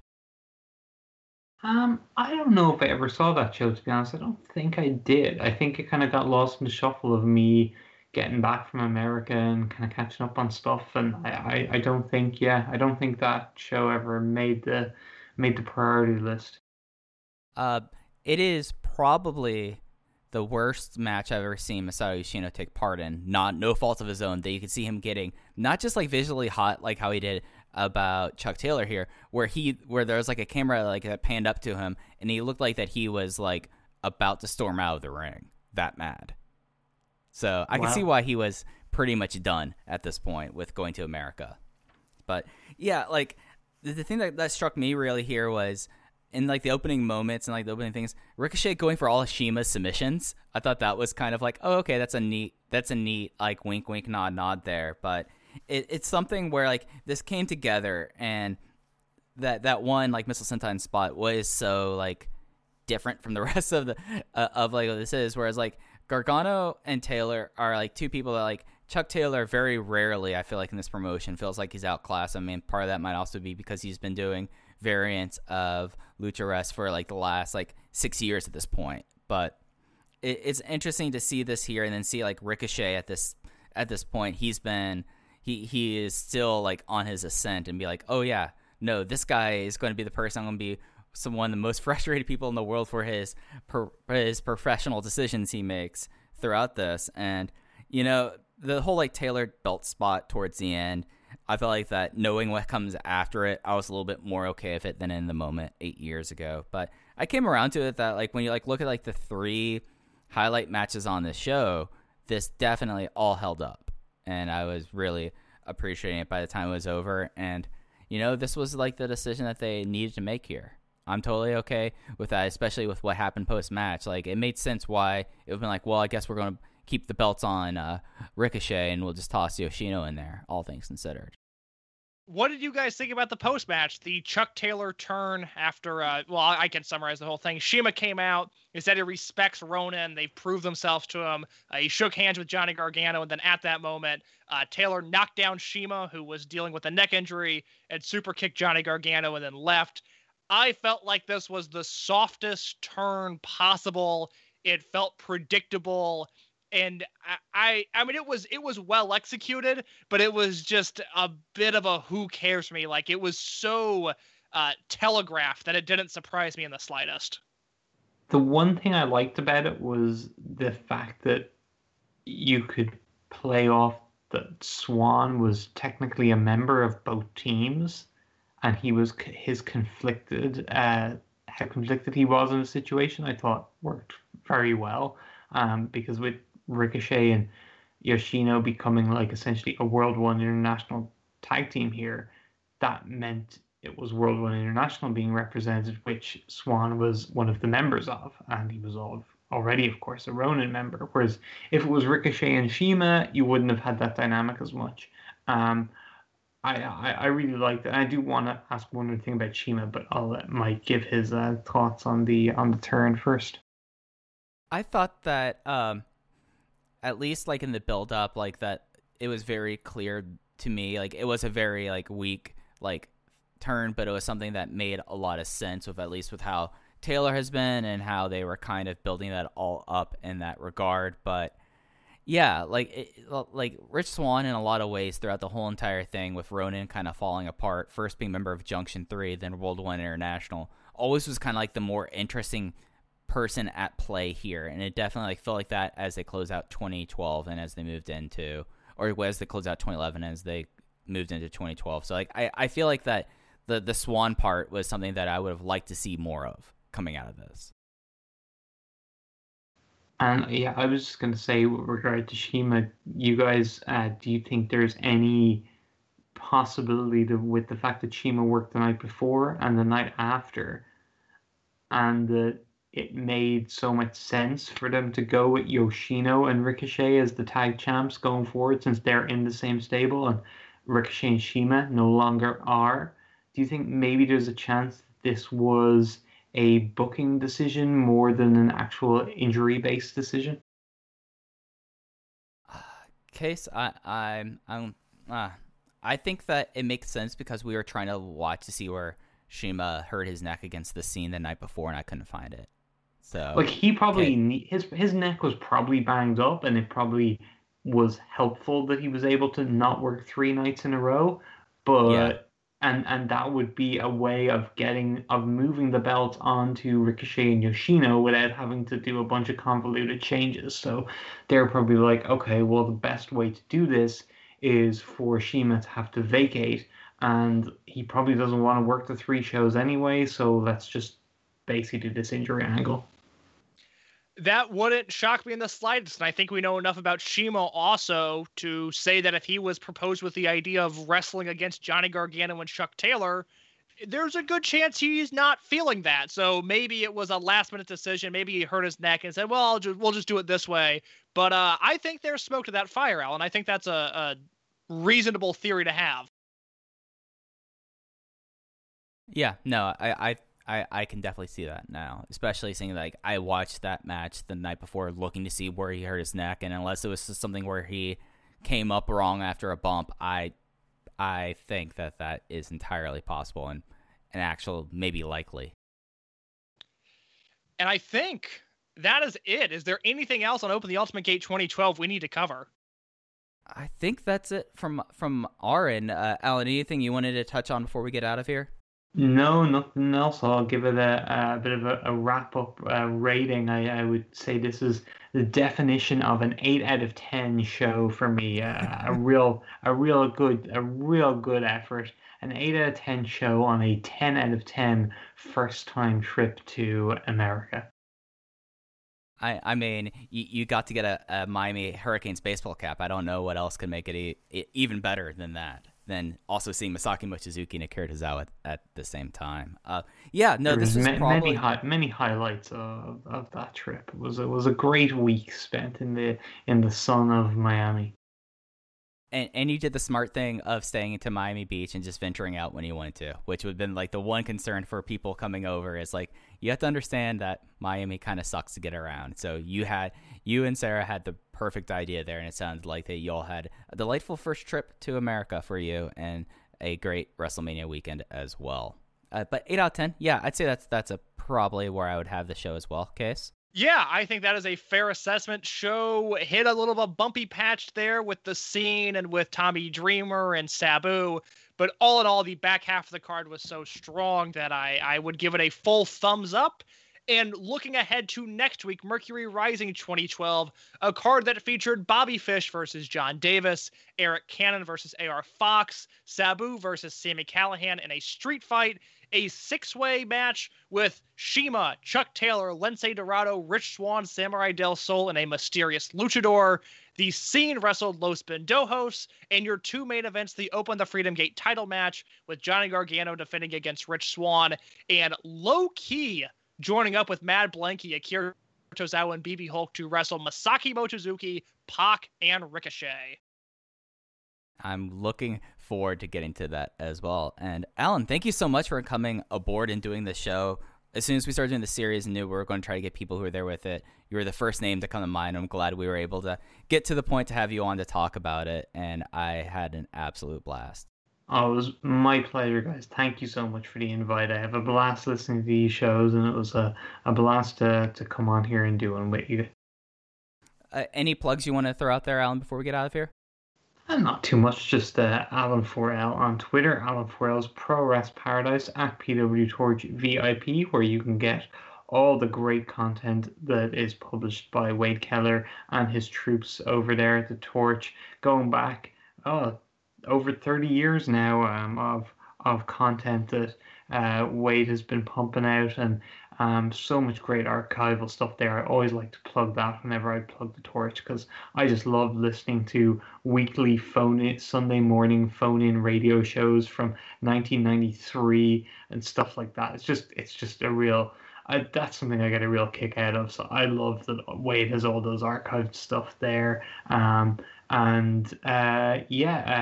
The latest newsletter, latest Torch newsletter, I have the cover story running down the main happenings of the G1 Climax Finals weekend.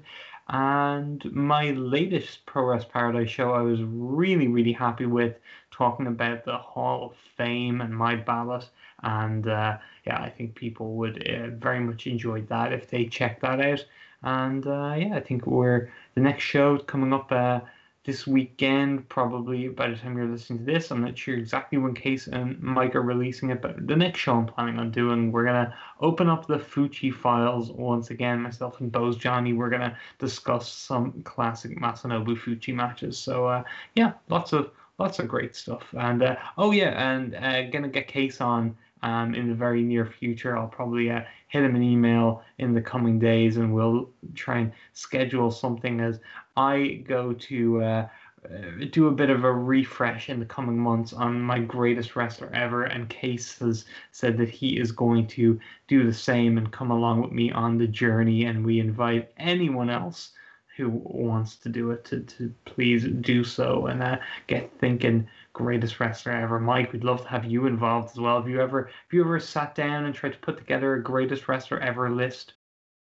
You know, when I have thought about greatest wrestlers ever, or when Case has sprung greatest wrestler ever talk on me, I've realized I get in trouble for my takes. I especially involving one person that's near and dear to all of our hearts, Masaki Mochizuki. It's something that I've gotten a little bit more versed, especially in both Lucha Libre and in Joshi over the last few years. I feel comfortable now putting out a list there, and it's something that I might, because the next one's coming up, in a couple of years now, or is it next year? I don't know if there's an official one planned or not. I just decided that, hey, there's a pandemic. I don't feel like watching current wrestling. Next spring is going to be... I mean, that's what this kind of is in a way.